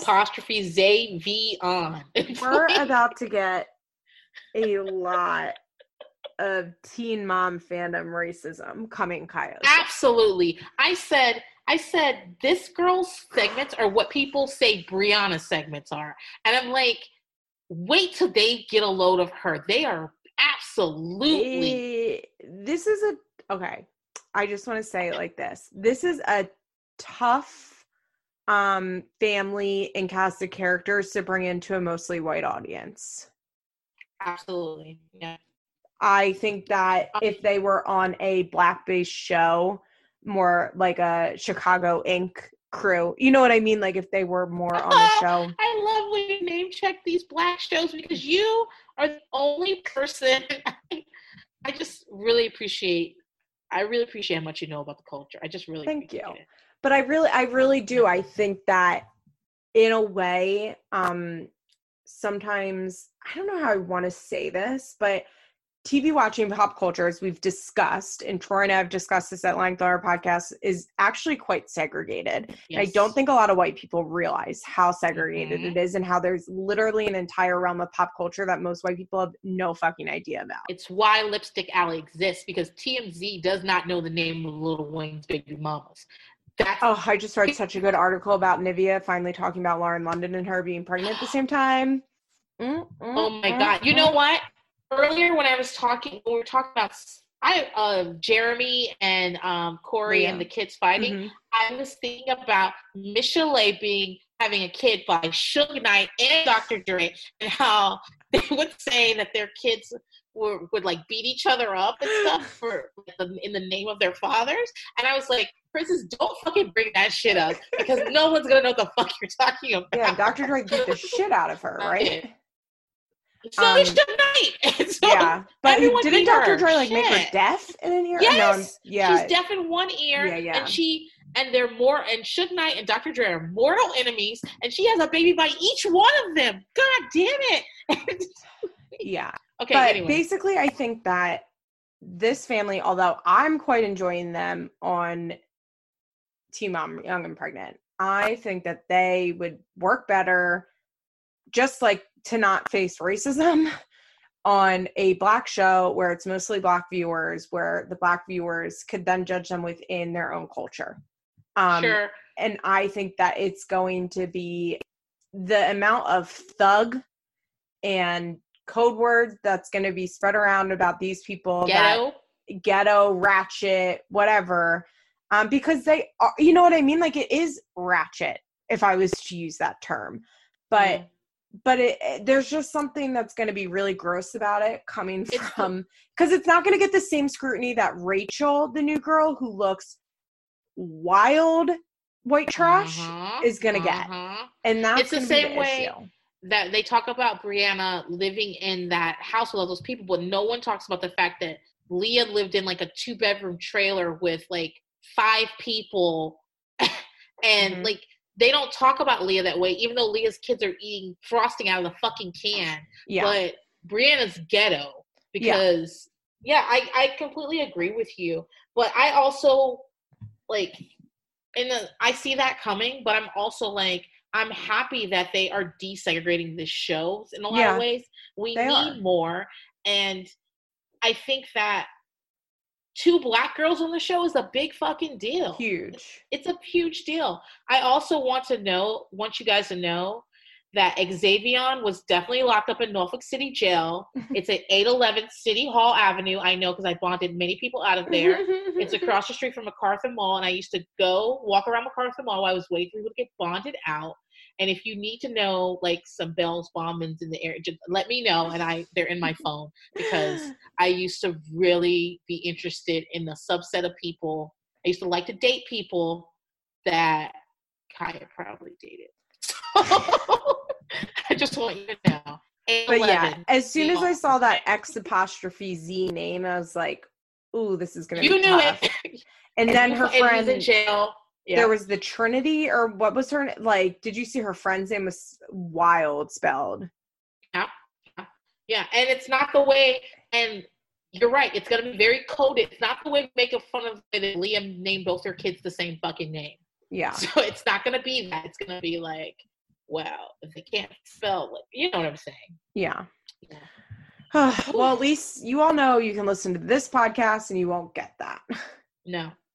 I do want to mention that her and her girlfriend's very cute. Yeah, her girlfriend's name is, I wrote it down. I forgot it. I don't know how you pronounce it's Teazha. Teza, probably Teza. And she's definitely my type. But at the beginning, where they kept showing all those pictures of them in bathrooms, taking pictures, hugged up and kissing, I said, thank God I'm old as fuck. How many of these fucking pictures would I have on social media of me, like, in a bathroom, hugging my husband and kissing him? Gross.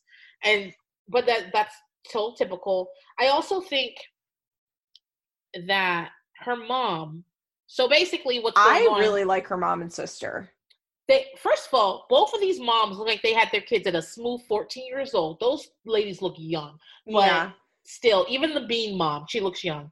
But I think what her mom's trying to say, so basically what happened is that when they broke up, when her and her girlfriend broke up, because her girlfriend was cheating on her, she met a guy, they started seeing each other, they got pregnant. She got into a fight with his mom because his mom didn't want her to be pregnant. Well, the first thing she said was, I have $400 for you to get an abortion. What's up? I would have said, cash at me right now, bitch, because I'm out. I would have been like, yeah, send it. Do you need my phone number? What do you need? Just give it to me.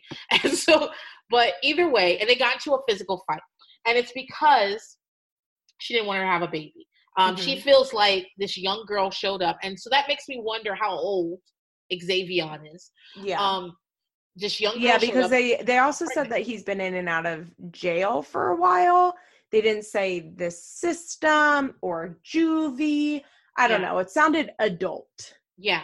And I bet you he has been in and out of fucking jail because, jail is, we've talked about this before, jail is different than prison. I bet he's just been in and out of 811 City Hall. So, basically, they got into a fight, and and her and her mom and her sister with the bright orange hair are talking about that peace because Xavion's in jail. I think what her mom wants to say, but is not saying, is this. Xavion is not going to be doing anything, babe. But grandmas sometimes babysit, and grandmas buy clothes, and grandmas do things like that. And so if you don't have to fight with her, don't fight with her, because she can be a resource in certain ways. Yeah.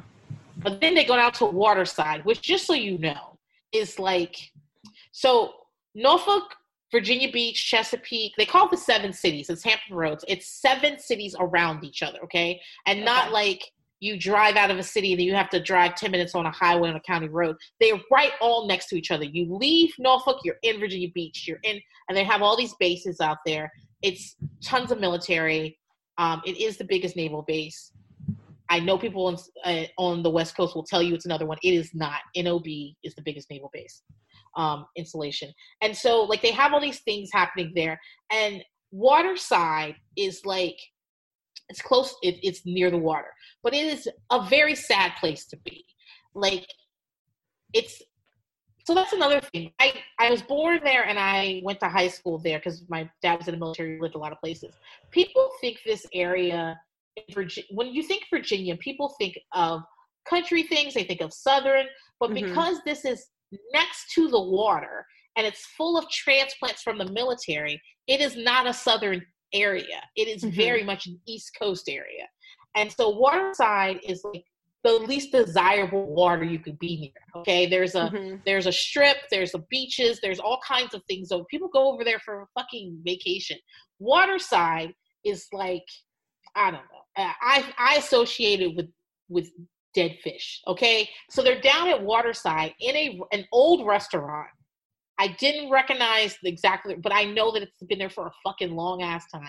They're in there arguing, like screaming at each other, because Xavion's mom is basically like, that shit's old. Maybe I did run up on you and try to fight you. I don't give a fuck. That's what she's saying. That's all she's saying. And they start arguing. And I guess they just realize. She walks in right away and she's like, what? No, nobody's got love for me. And like makes Tiffany, the mom, get up and give her a hug. And I will say, like, Kaya from the bat created, like, obviously she was still mad, but Carla came in clearly wanting to just talk. And Kaya, like, is stone faced there. Like, doesn't even say hi. She doesn't want to go. She's done with this. And it escalates so quickly. Yeah. Yeah. Because it's not what they came for. It's not what she came for. You know? Yeah. Right away she's saying, like, well, why don't you have respect for me? And Tiffany's like, well, I think it's because you tried to lay hands on her while she was pregnant. Yeah. Her mom is giving me, you know how we really like Pastor T. And it's not because we think Pastor T is right all the time. Because I don't. I think she's, like, messy as fuck. Yeah. But I just like the way she says things. And I think I would like to go over her house and eat sweet potato pie. I think that's I would like to go to Thanksgiving at Pastor T's house. Absolutely. And you know she's going to call you baby. And you know she might say something. We'll all dance. We'll all dance together after dinner. Yes, we'll do the soul train. Yes. And she'll tell you to leave your boyfriend. Like, she'll like that. And maybe she'll even pray over you and you won't mind it so much. But she like, definitely would pray over you. And you'd be like, okay, you can do it. That's a little too much. But you know what? Just keep it short. Go ahead and pray over me. And so, like, and so she seems fun. And that's what I'm getting from Kaya's mom. I'm saying her name correctly. Tiffany, I think that Tiffany seems like the type that she, like, because after this fight, the way because she was the one that was like, you gotta try. And you're gonna be around her for 18 years. I know you don't think you are, but you are, because she, just like Ashley didn't think she was gonna be around Shin. Yes, you are, bitch. Yes, you are. Yeah. And so afterwards, Tiffany was like, okay, we tried it. That's a wrap. And like, I just really liked her attitude in that. I asked you to try. Looks like she don't want to fucking try. Okay, then we're done with that. And it wasn't any kind of guilt about it. It was just like, I'm straightforward. And so I think I'm going to enjoy her. I agree. I liked the sister. Somebody on Reddit pointed out that her sister looked like Natasha Lyonne in Russian Dolls with like the hair and the bangs. Yes. And I was like, yeah, shit, she does. Yeah, so that's all I really got from there. It was just very nostalgic. It was very much like, I think I know these bitches. If you guys remember, a while back, there was a woman who got out of a cab and like was going live at a fire and figured out who the fucking who did the fire and like that's told the police. That's an iconic internet moment. That happened in the same area, and I remember watching the video and I was like, where the fuck are these people? This looks familiar. And then she started TV 10, which is the news station. I was like, oh, I think I know this bitch. And I do fucking know her. My mom knows her. And I was like, this bitch looks familiar. And that's what I kept saying. I was like, these bitches look familiar. I think I went to a barbecue one time with them. Either way, I feel where they're coming from. And so I'm going to enjoy it. If other people want to be racist about them, that's cool. Do what you got to do, bitch. But I think I'm looking forward to seeing what they're going to bring to this show. And I don't think I'm going to be bored during their That's what I beg people to remember about Teen Mom. Them being ratchet, if you want to say, is a good thing. Yeah. That's why we watch this fucking show. I don't watch this show for Chelsea's. I watch this show to watch a lady try and fight a pregnant woman. I watch the show for the shin of it all, okay? Yeah. If shit ain't going to be on this season, she filmed. She filmed. She said she was like, I needed the money. She's like, I don't know.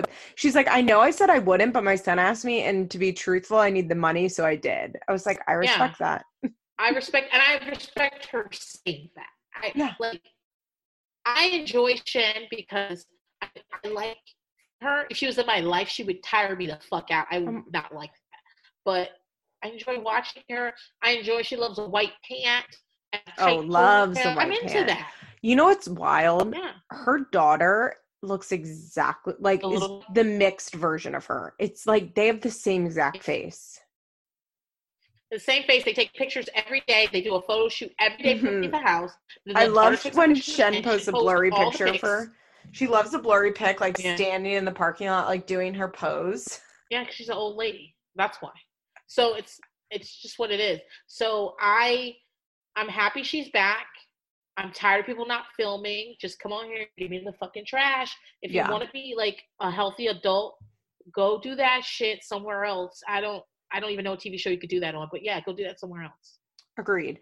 So yeah, I think I have like a good vibe coming from Kaya. I want to see some good lesbian drama. Oh yeah. We didn't get into that. Yes, and this area, the militaries are big. There's an army base nearby. There's a marine base nearby. There's and 3 separate Navy bases. So a lot of lesbians.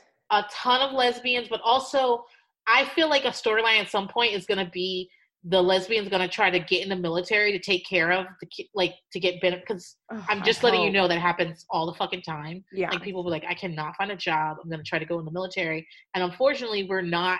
I mean, we are at war, but we're not at war like that. So they're not just taking anybody, baby. Yeah. At this point, you have to they have some standards. So I just have a feeling that the military is going to play some sort of role in this because it's so prevalent there. I'm ready for lesbian drama. I'm ready for. Also, here's the thing: lesbian or non-lesbian, but it's your boyfriend. When you are a teenager, nobody is ever going to actually play parent to your child that's not actually their parent in the long run. Well, because they're so young, they're definitely, and throwing a kid in it, they already broke up a bunch anyway. Yeah. They're going to keep breaking up. And the problem is that with everyone else that's young and breaks up, you got to see them because they're the parent. Yeah, that's what I mean.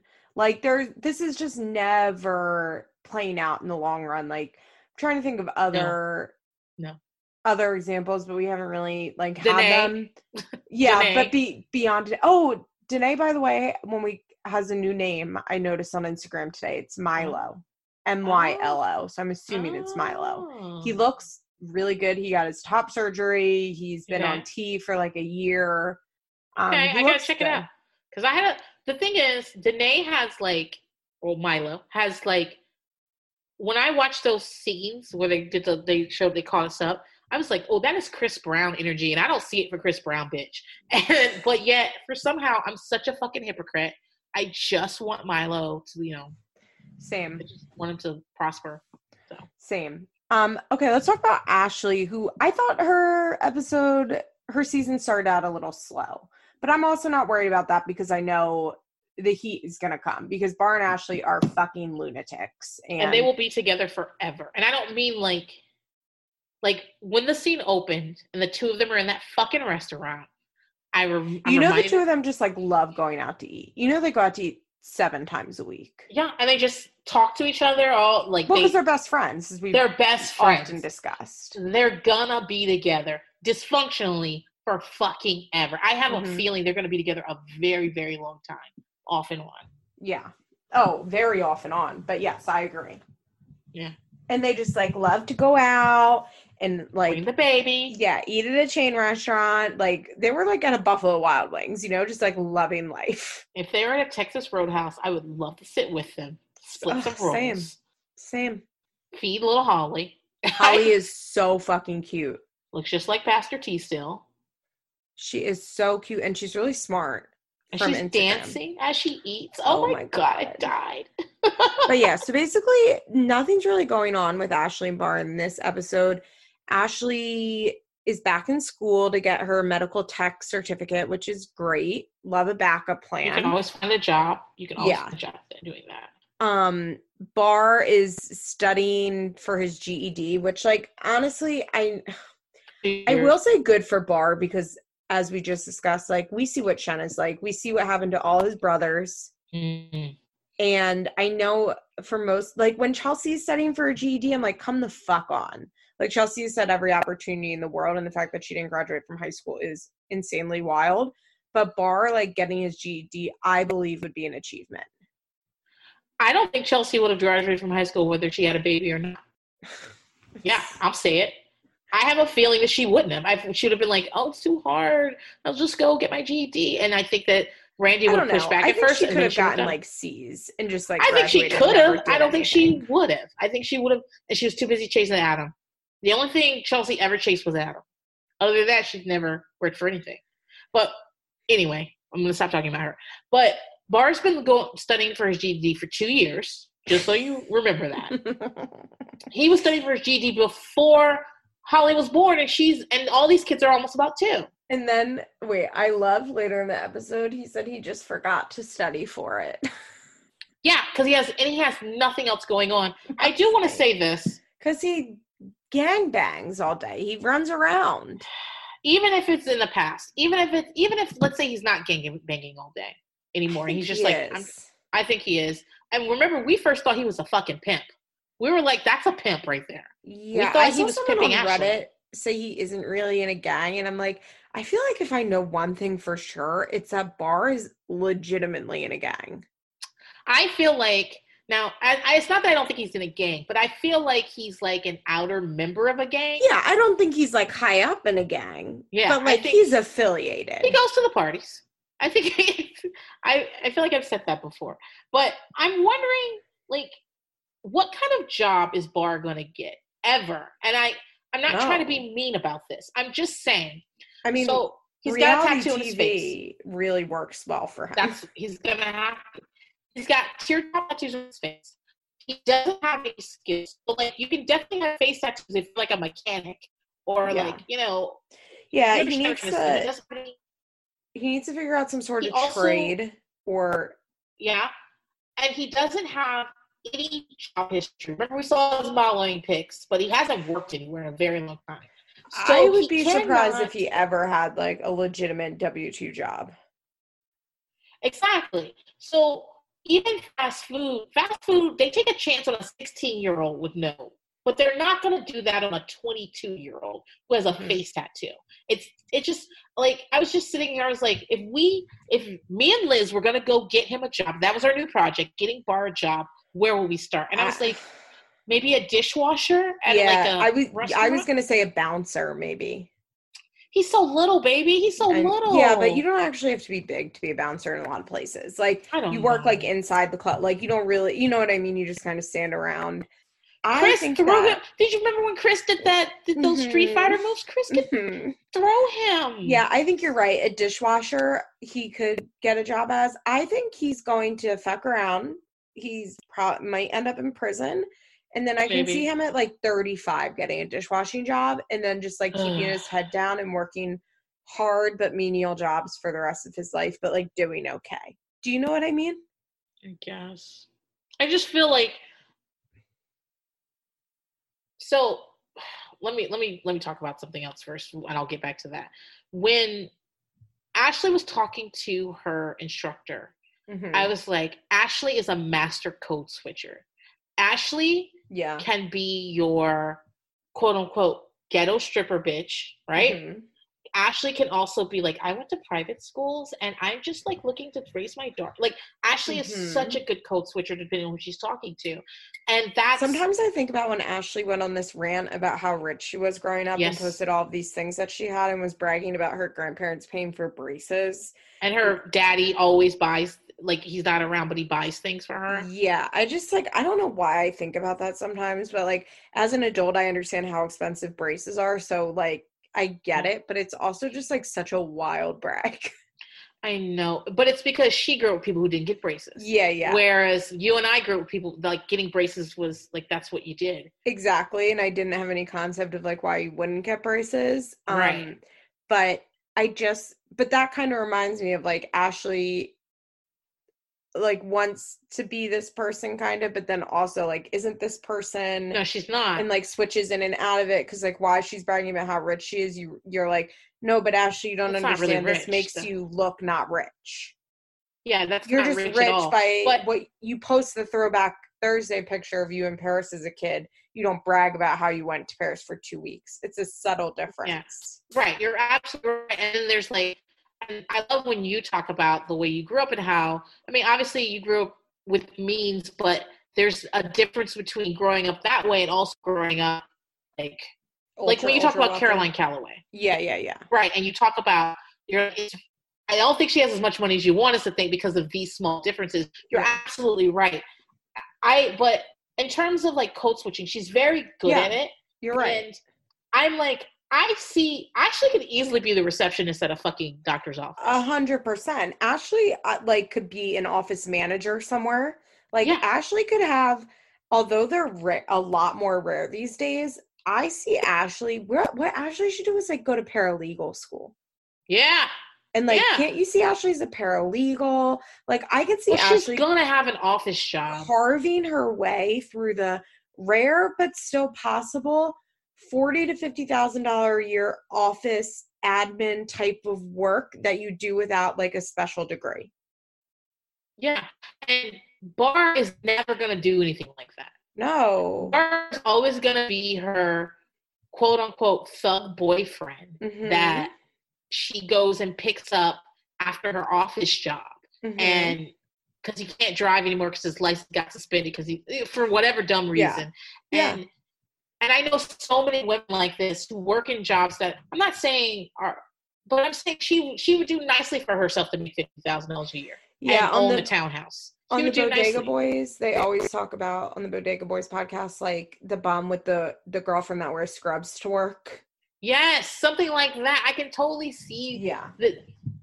And what I'm saying is that Ashley can find a place in this world. I don't necessarily know that Bar can. No. And I also think that when you see people like this, to a certain extent, me and my husband are like this. My husband's not a Bar, by the way. But my husband is... sometimes people see me and my husband together and they're like, I don't see this happening. And I'm like, well, what you don't see is that we're exactly the same. Even though you think that you don't see the similarities. I think that a lot of times people see Bar and Ashley together and they go, what the fuck happened there? But I think Ashley has a lot more in common than Bar than we know. It's just that Ashley is more mobile than Bar could be. And it's mostly she doesn't have face tattoos and didn't spend her entire like gangbang. Also, her mom is Pastor T and not Chen. It's true. And Pastor T, I bet you used to sell drugs. I'm not saying that because... I can see that. But also, I think Pastor T then rose out of that and was determined for her children to go to private school and to be well-spoken and to present a certain way. And I don't think that Pastor T was you know what I mean? Like, Pastor T is wild and messy, but she's not a Shen. And that's doesn't claim to raise 48 kids because Pastor T didn't let random kids in her house.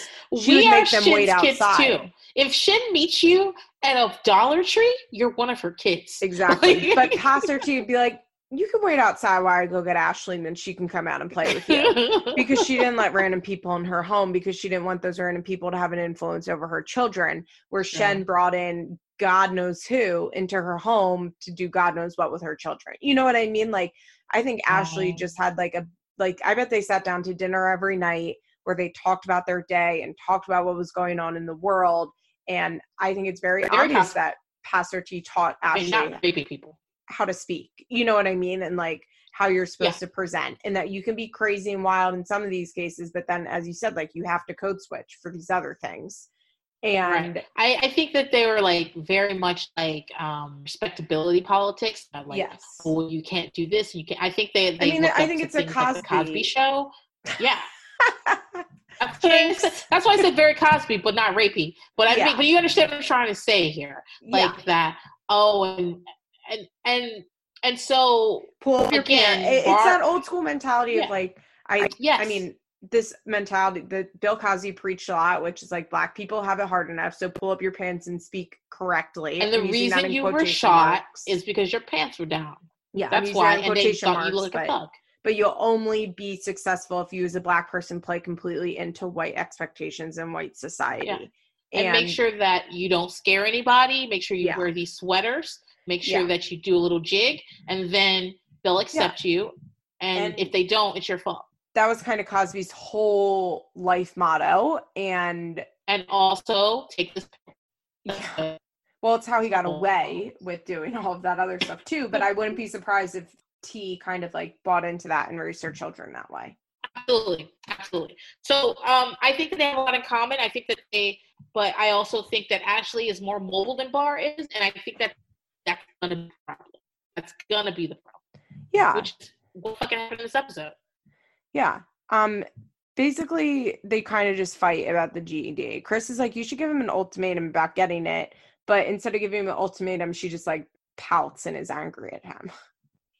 Yeah. All right. That's all I got for her. Okay, let's talk about Kayla, who has moved in with her boyfriend of 6 months, Luke. Yeah. Can I? Okay. Yeah. Isaiah is looking very cute. He's very cute. I did not like Isaiah at first because to me, he looked like Rob Schneider in like an offensive SNL sketch where he'd be wearing a wig and pretending to be like South American and like it was like bronzer on his face. He'd be wearing he'd basically wearing blackface, but he just have really dark skin that day. That's what Isaiah used to look like to me. That's sometimes what Lux looks like to me, like someone wearing a wig and like what's the end game here? And so, but he's gotten really cute. Oh, he's God, very cute. Yes. And so she's got that going for her. And also they have matching pajamas. Did you notice at the end of like when they do the wrap up at the end where they play the music over everybody? No, I didn't notice. She picks him up and he's wearing pajamas and she's wearing the same pajamas. And I was like, okay, Kayla, I'll give you a little I think Kayla is one of those that really like took to being a mom. Sure. Kind of like Chelsea in that like you never doubted that she was like being a full-time mom. Sure, like you didn't think she was gonna like leave the kid at her mom's house and just be out. Yeah, she follows her mom a lot, but she's making bad choices repeatedly. But she's a full-time parent. Yeah, she never was like, I'm off the Freaknik. Do they even have Freaknik anymore? No, I'm off the Freaknik and watch this kid for a week and a half. That's not. Yeah. So Kayla, Jamie did cut her off, which like good for you, Jamie. And Kayla can pay for all of this because Kayla, out of all of them, hustles pretty hard on social media. I would say she hustles the hardest out of all of them. Mm-hmm. And good for her. But she had to drop her classes because Isaiah is not in daycare. And this is where I'm like, do you really not make enough money to put him in daycare? She doesn't make, I bet she doesn't make enough consistent money. Like, you don't that's know. Probably true. And then you get that big check and then you like, I don't know, get mink eyelashes or something. Yeah, I see what you're saying. Yeah, that's probably true. So she basically has to drop out of school because Stefan won't watch the baby, which like is a real Jade situation where it's like you really thought Stefan was going to watch your baby so you could go to college. That didn't have a place to live, did he? I don't know. I think last time we heard he did, but like the utilities were shut off. Which my baby can't be in your house if you don't have utilities. So yeah, exactly. Like, where is Stefan supposed to be watching this baby? Like, she lives with Luke. She can't have him come over her house. No, and I don't think Stefan should be in her house at all anyway. Like, oh yeah, he'll probably move in. He'll just never leave. As in your dream, he'll just start yelling squatters' rights. Yeah. Yeah. Yeah. Stefan would be like, I have squatters' rights, bitch. And you're like, I invited you over for coffee. That is like, remember, I mean, you're a big 30 Rock fan too. Mm-hmm. Remember when Liz is trying to get rid of her boyfriend and he's like, I have squatters' rights and I love you. And she says, which one is it? He says, why can't it be both? Yeah, Dennis. Yeah. Oh, that's so good. When she describes Dennis as like how it feels like when you would die from hypothermia. And he's incredibly Irish and he's from Boston. Mm-hmm. All right. But so, I mean, I feel like that's all that happened with Caleb. What else happened? Yeah, Stefan like saw his friend and his friend was like, I wrote down Stefan seems awful to be around. Like, yes. Even with his friends, like there doesn't seem to be anything appealing about him. Yeah, his friend was like, person. Well, Stefan was like, why should I text her every day if she's just going to tell me he's good? It's like, because it takes 14 seconds.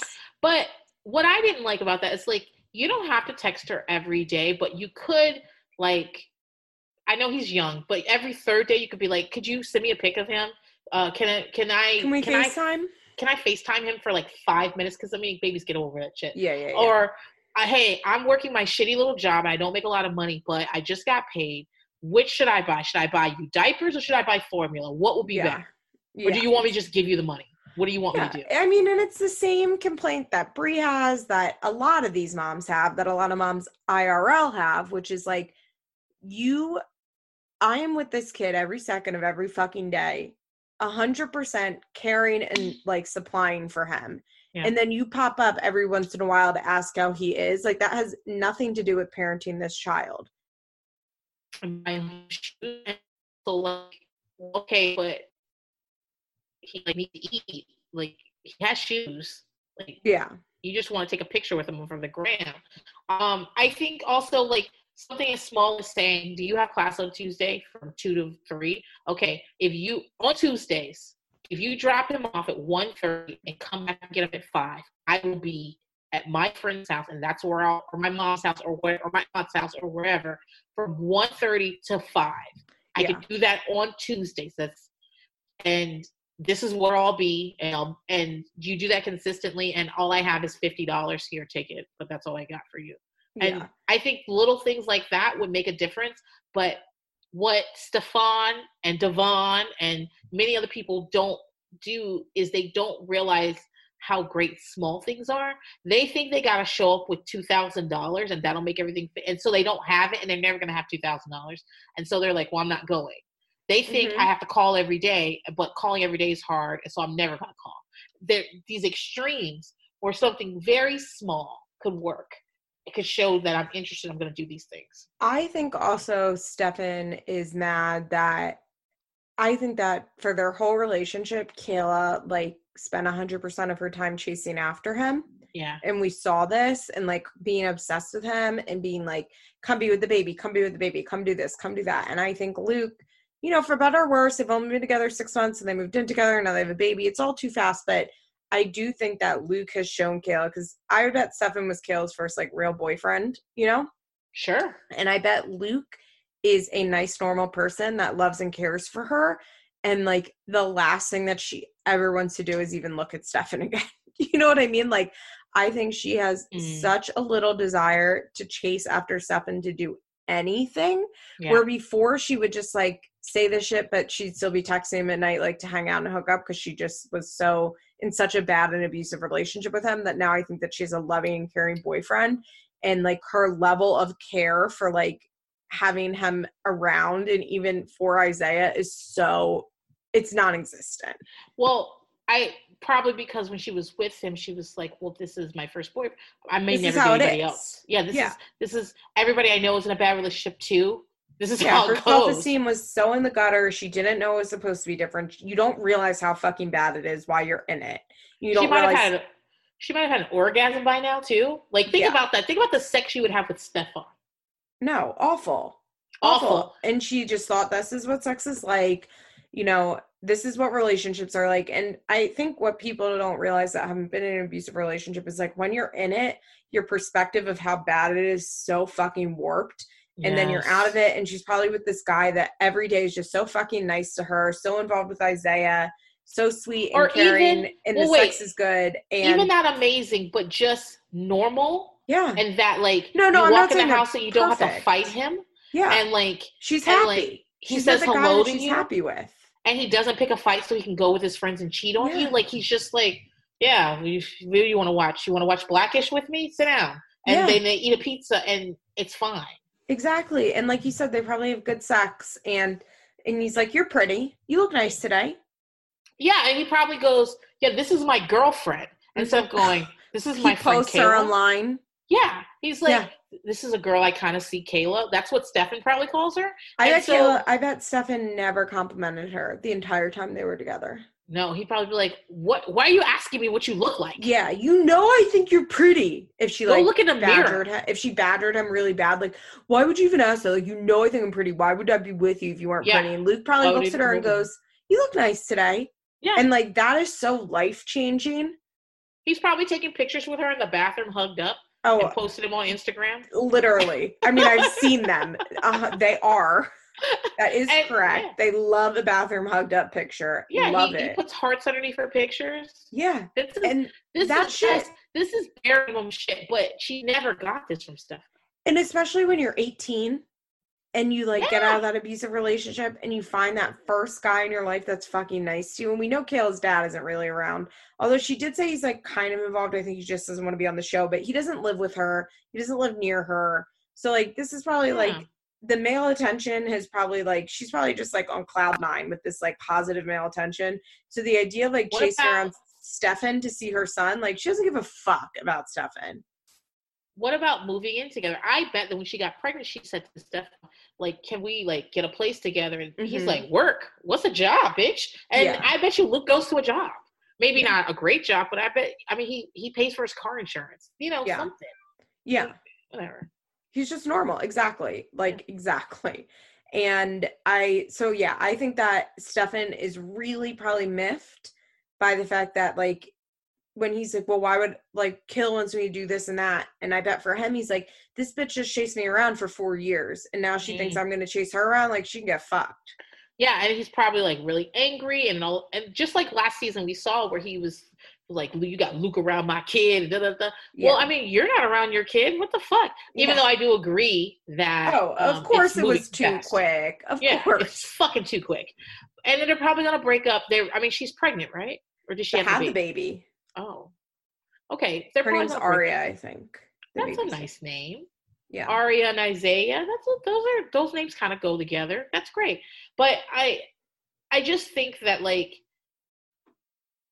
you're right. She doesn't give a fuck anymore, and he's like kind of rethinking. Like he really thought he had Kayla forever. Like he put her on layaway. He could put her on that shelf. He'd come back and get her and pick her up. That hurts my heart so much, but you're absolutely right. Like that actually like made my heart like break a little bit thinking about that. But you're right, 100%. And so he realized she's not where he left her, and look, somebody wants her, and he's decent looking and he's big looking, which I guess people find attractive. Yeah, and I mean, he's much more attractive than Stefan. Well, Stefan was like a Somalian pirate. Of course, anybody's more attractive than Stefan, okay? Oh. He looks like a Picasso painting. His features aren't in the right place. They're really asymmetrical. Yeah, and his teeth are wide apart. Oh. Kayla had the worst. Kayla's a very pretty girl, especially in the Instagram age. That girl's a pretty girl. She is like, you're exactly right, in the Instagram age. It's like, yeah. Exactly. So I mean, she went and got a black sit for him. I mean, she would go to the ends of the earth for him, and he had the nerve not to wife her up. Okay, so she's moved on. But I think this season, all we're gonna see is like Stefan acting crazy, and then Kayla finding out she's pregnant. Yeah, I would guess. Okay, that's a big drama. All right, we can talk about Bree now, who Her only issue is that she doesn't have a babysitter. She kept once again saying babysitter, babysitter, babysitter. I'm like, can you not go to daycare? She can't go to daycare because I think she I think might she work. can't go to daycare because she works odd hours. She Yeah. doesn't work 9 to 5. Yeah. And also, like, I wonder if Jessica works nights. And so during the day when she's at the receptionist job, Jessica watches him during the day. And then they need someone to watch him, like, when Bree's at her second job at night or on the weekends at the retail job. So, how much do you think they get paid per season on this show? So they're in their second season now because they did an A and B of Teen Mom Young and Pregnant, and I bet they're making like. Wait, is this B? No, they're in Teen Mom Young and Pregnant really season 2. Oh, so a real season 2. Okay. Yeah. So I bet in season 1 they were making very little, like very little. I would bet for season 2 they're probably making maybe $50,000 a season. Okay. So which remember they pay a lot of taxes because they're W-9 employees. But maybe she's taking home like $40,000 for this season or $50,000. And then I bet they're making like a decent amount on social media. Okay. So when it was $20,000 for the season, I was like, if you didn't go to work, if you didn't go out and get a job and you pay your taxes on your $20,000, you still will qualify for daycare credit. Yeah. Like you're still going to qualify for the voucher. But at 50, no, you're not. And plus social media money, no, you're not going to qualify for that. So, also, okay. Don't they have him on SSDI? He's probably on that because of his arm, not because of money. Like, not because of, like, an income requirement. Yeah, no. But I'm saying, don't they get, like, something from the state that they could use to pay for daycare, maybe? I doubt it. I just feel like she has the problem everyone has. I'm going through the same problem now, but the difference is that my kids can't be watched by anybody. They have to be certified by the state. Mm-hmm. Background checks, CPR, a couple of other things. They have to do childhood trauma training. Mm-hmm. And a TB test. And there's a class coming up, but and I have some people that want to do it. I'm going to have to pay for it for them to take the class. Mm-hmm. Like, I can't just find someone on Craigslist to watch the fucking kids. Yeah. But, so I get what she's going through. My other thing is, though, I find it hard to be sympathetic for a number of reasons. We talked about this last season. Her and Jamie just seem to, like, pick up and move to Portland with no plans. Yeah. And no money, mm-hmm. and like absolute ridiculousness. 2, she makes at least $40,000 a year from this show, and she has social media money, so she can pay somebody. Mm-hmm. When she's having this conversation about the best people make $15 an hour and I only make $12, I'm like, okay, then quit your job and become a better babysitter. Like, you become a babysitter. Yeah, watching people's kids. I just didn't understand. I feel like you can afford it, and I feel like you could take the money from the show and then work a day job, and that's it. But you guys did not spend your money correctly, and you're in, as my husband would say, with his very with his very street talk, you're in a trick bag right now, baby. And so you're like fucked up. Fuck the church's money, and that's why you can't really do it, because don't they get paid twice? Like they get paid something in the beginning and at the end of the film? Yeah, I believe so. So she's waiting for money, and then they spend all this money to move. Like, that's why. It's not because it's impossible and you can't do the thing. It's because you didn't plan carefully. Yeah, and I think that's maybe her mom's. How you got Brayson. I think that's maybe her mom's MO as well,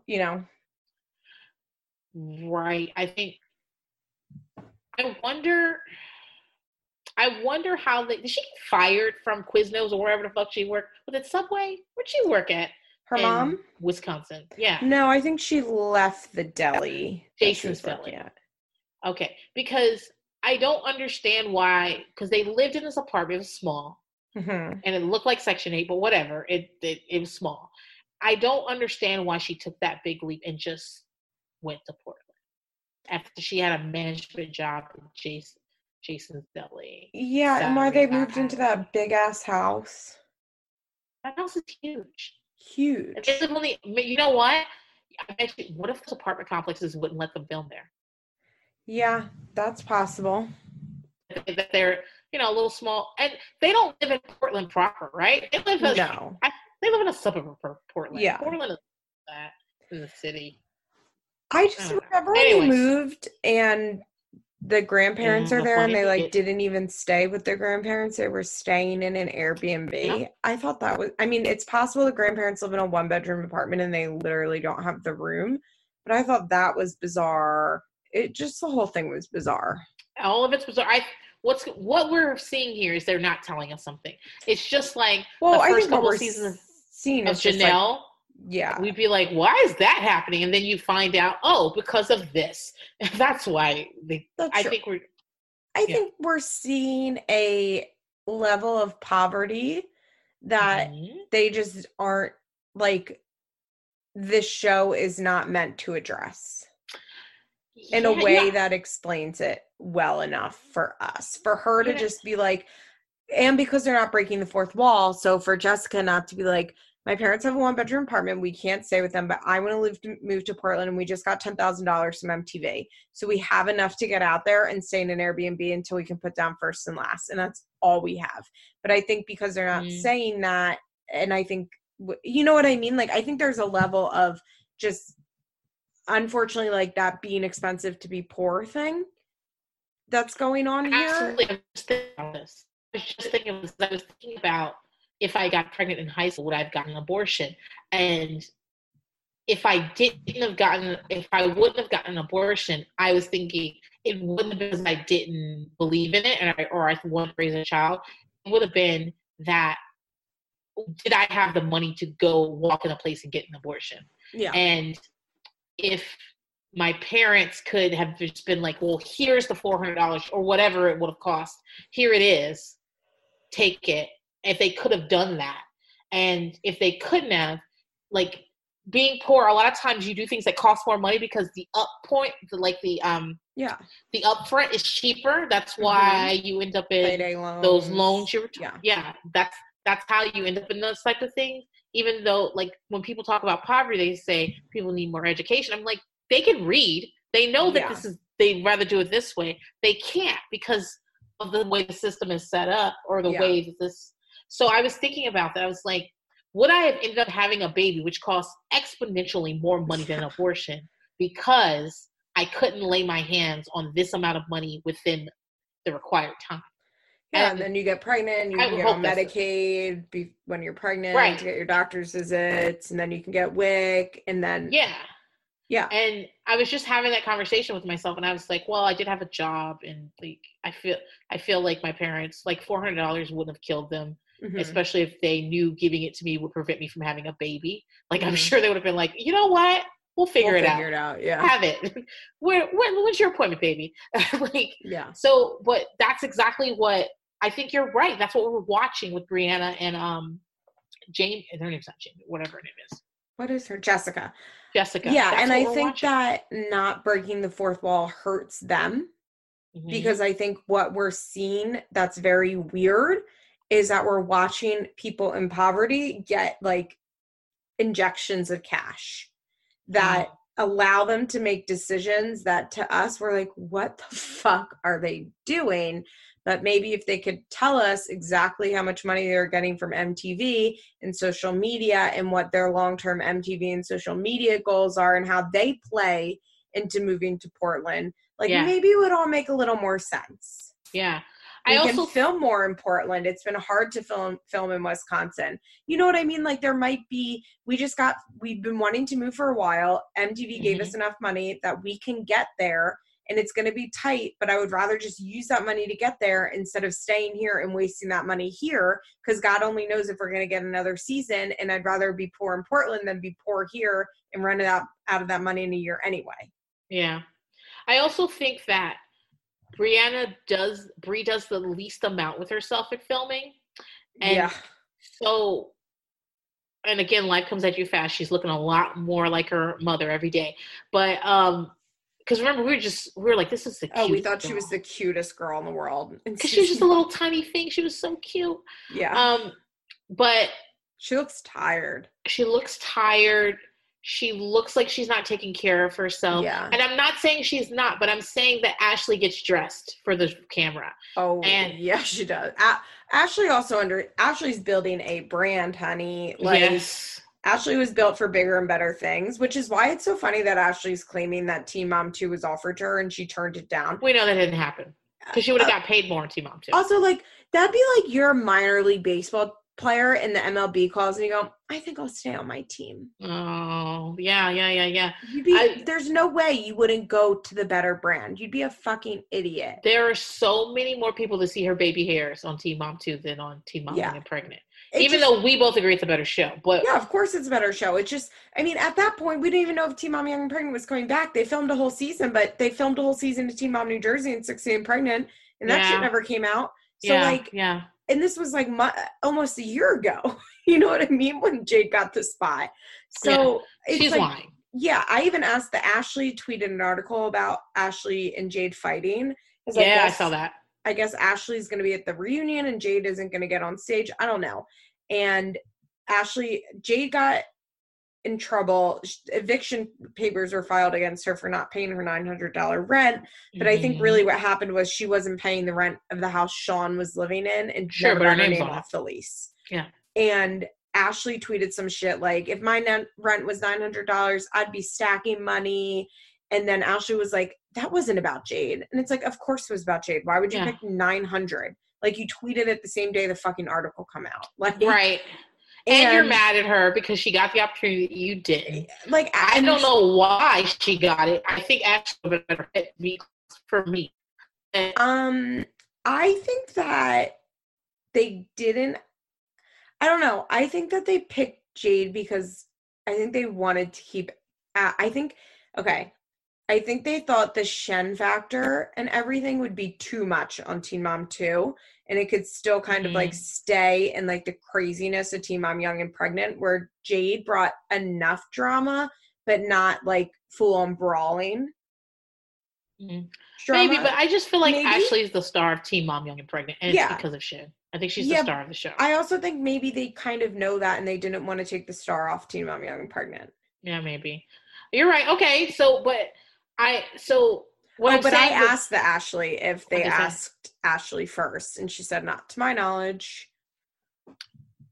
But like what I'm saying is that Ashley gets dressed. Yes. I think that Brie is much more of a Caitlyn in this aspect. She's dyeing her hair. She looks tired all the time, and I don't think she realizes what she's going to look like on the show. And she's making less money. Is she doing less SponCon and shit like that than everyone else? She definitely does it. I suggest you take a look at the things she posts for Fashion Nova. They are the worst pictures you've ever seen in your life. It's like they keep getting worse. It's crazy. Oh, Lord. Especially compared to like Kayla's. Kayla's like working hard for that money, honey. Like when it comes to Instagram stuff and like taking pictures and like, you know, that she tunes that shit. Bria's probably like an iPhone 5 and she like hands it to Bray and she's like, Bryson, take my picture. And he like takes her picture and it's like the focus of the picture is like something in the background and like you can't even see what she's wearing. They're really bad, her pictures. Well, I mean, she just might be that type of girl. Like, I think some of us are just old Navy girls and that's just what it is. Yeah. I'm not hating on her. I'm just saying that like it took Kate a very long time to realize that if MTV's coming to the house, I need to be showered, dressed, and put on some makeup and standing up. And I think she's gonna figure that out soon because I don't think they're gonna. I don't think that the fan gonna give her as many breaks as they give Kayla or an Ashley, even though that. Looking at their storylines and their segments, they have much more crazier things happening than Brie does. But I think that she's gonna be the one people call lazy. She's gonna be the one that they're like, oh, you know. Yeah, they were already getting it last season. I think their poverty choices, as we were talking about, like really rubbed the audience the wrong way. Sure. But you know what? We said the same thing about Jade and the same thing about Kale, is that we feel like they're smarter than that. Mm-hmm. And if we think about those two, they're not poverty choices, they're trauma choices. Yeah. True. So, yeah. All right, let's talk about new girl Rachel, who nothing I love more than an unknown baby daddy. And love the sister angle. Oh yeah, I think that's going to be a problem. The Janelle, if you will. Yeah, I think it's going to be a problem. And so her mom's a recovered addict. Yeah, love that too. And so, I mean, they live in a trailer. Yeah, I love that bright red lipstick she put on because she's like, I'm not going to be a Brie. Her bright red lipstick with a foundation that was definitely a color too light that I bet in real life she didn't notice, but shows up on camera. Yep, wet and wild, baby. Oh. Like she had a full coverage foundation on that was just one shade too light. And I really bet in real life it looked like mostly fine. But the camera, like, it was not the right hue. That's how it always is. It looks fine in real life. People don't show up the red carpets and with their underwear showing on purpose. They just didn't take a picture of it at home and realize that the flash will show you that. Yeah. So basically, she's 8 months pregnant and Drew is her ex-boyfriend and the baby's dad. Or so she thinks. She was sleeping with his best friend Jacob around the same time. And they kept moving her conception date around. And there's only a week in between her fucking Drew and her fucking Jacob. And she's like, Jacob's pretty hurt. I was sleeping with his best friend. So we haven't talked in a month. Oh, really? She gave me a lot of 16 and pregnant vibes. Yeah. So many of this them. Was you're absolutely right. This was very 16 and pregnant. And so I'm kind of excited because we don't usually see these 16 and pregnant storylines play out. No. And just this very much like them cheerfully in a voiceover telling you the craziest shit. They're just like, yeah. So I was sleeping with 2 best friends. We were doing wild things. And you're not going to tell us what wild things were. Even though, like, what the fuck does that mean? Yeah, they kept saying that too. Yeah, you guys were wild together. And I was like, okay, well. I noticed that. I do want to say that there was a time in my life that, like, I definitely could have gotten pregnant and not know who the father was, be it me sleeping with a guy and I, like, just never learned his name because I was too drunk, or I remember I, like you kind of knew, like, he was a friend of so-and-so, but you, I remember if you had to write down his name, you wouldn't even know. I slept with this guy over New Year's Eve, and this was actually the last New Year's Eve before I got sober. And I was, like, in a full blackout binge for, like, almost maybe 36 hours. And because in Philadelphia, they have a big parade during the day on New Year's Day. So it was like a full thing from New Year's night into New Year's Day. And I had this guy's full name saved in my phone. And he texted me, like, every weekend for 2 months after New Year's. And I was like, I can never answer him because I don't know what he looks like. And, like, I can't see him again. Like, I knew what his name was because his name was in my phone and I had text messages. I gotten separated from I saw him again on New Year's Day because I got separated from my friends and I had him come find me, I guess. I don't know. I don't remember any of this, but it was in my phone and this was really bad. But, like, imagine I was like texting that guy, hey, I'm pregnant. I could never hang out with him again because I was like, I don't know what he looks like. And he could be really beat. And, like, I can't risk that. I mean, he's probably not, but, like, he could be. Why didn't you tell him to send you a picture? Why didn't you say, hey, what are you doing? Take a picture. I mean, I don't know. I think I just was like, oh, I can't go here. Like, you were not made for the whole life, baby. Because I would have, like, figured out who he was. Well, no, because I was just like, no, I just won't see him again. Yeah, like, I just want to move on. I just never have to see him again in my life. Like, it's okay.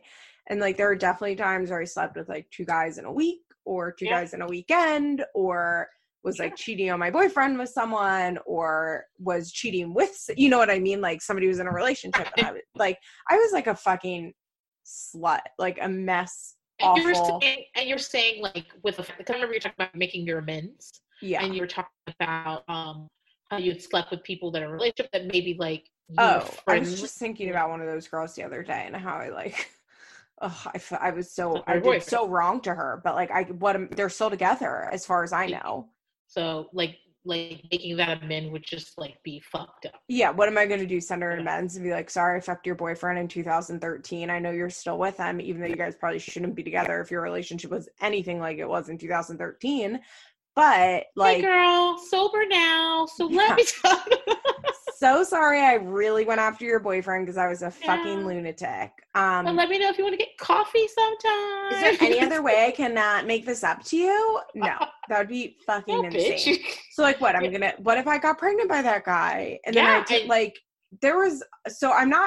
I'm trying not to judge Rachel because like I was truly a Rachel in my active addiction and alcoholism. Like truly, I just had no regards for consequences and did not care about anything that I did. So I would say that most of us have had sex with 2 guys within a week or 2 guys I would have had an within abortion. 10 days. I would have had an abortion as well, especially that I could not tell you who father was. But that's me. And that's just like, I would be embarrassed by that. And for a number of societal reasons and whatever, I would be embarrassed by that. But if you're listening to this and you've never had sex with 2 people in 10 days, well, good for you, babe. But the rest of us were out living our lives. And so the rest of us had fun, okay? And we should have been using condoms, but some of us were young and stupid, incredibly stupid. And so the fact is, and condoms don't always work. So the fact is that like a lot of us could have been in this position. Yeah. I'm not trying to say, well, Rachel, everything about Rachel is fine. I'm just saying that like, I've had some really fortunate things. I've driven drunk before and not been pulled over. I mean, not 7 times, Nathan, but you know what I'm saying? Like things have happened. I was talking about this the other day with someone at my kid's school because they're talking about being maybe a foster parent. And they asked me what you should do. Like, what's the thing you need? And I said, what you need is empathy for bios because all it takes is 2 left turns and you could be in their spot. Mm-hmm. You're not better than them. You just got some better breaks and a couple of times you made better choices or the bad choices you made didn't fuck you over. Mm-hmm. Because I've made plenty of bad choices and I got out of them. I didn't get pregnant like that. I didn't get my DUI. Those things didn't happen to me. I'm not better because of that. I've just had a different life. And so I want to say the same thing about Rachel. Like, we could have been in that position and I'm sure that wild things include some things you've done. Yeah. Not me. My drug choice is gravy. So I don't fucking know about anything else. But yeah, like I think what's wild is just her complete lack of shame over this situation. Like she feels like the way she's talking to Drew, and I'm not saying Drew's not a dick. She wants Drew to move into her mom's trailer. But the way she's talking to Drew is if Drew knows that's his kid.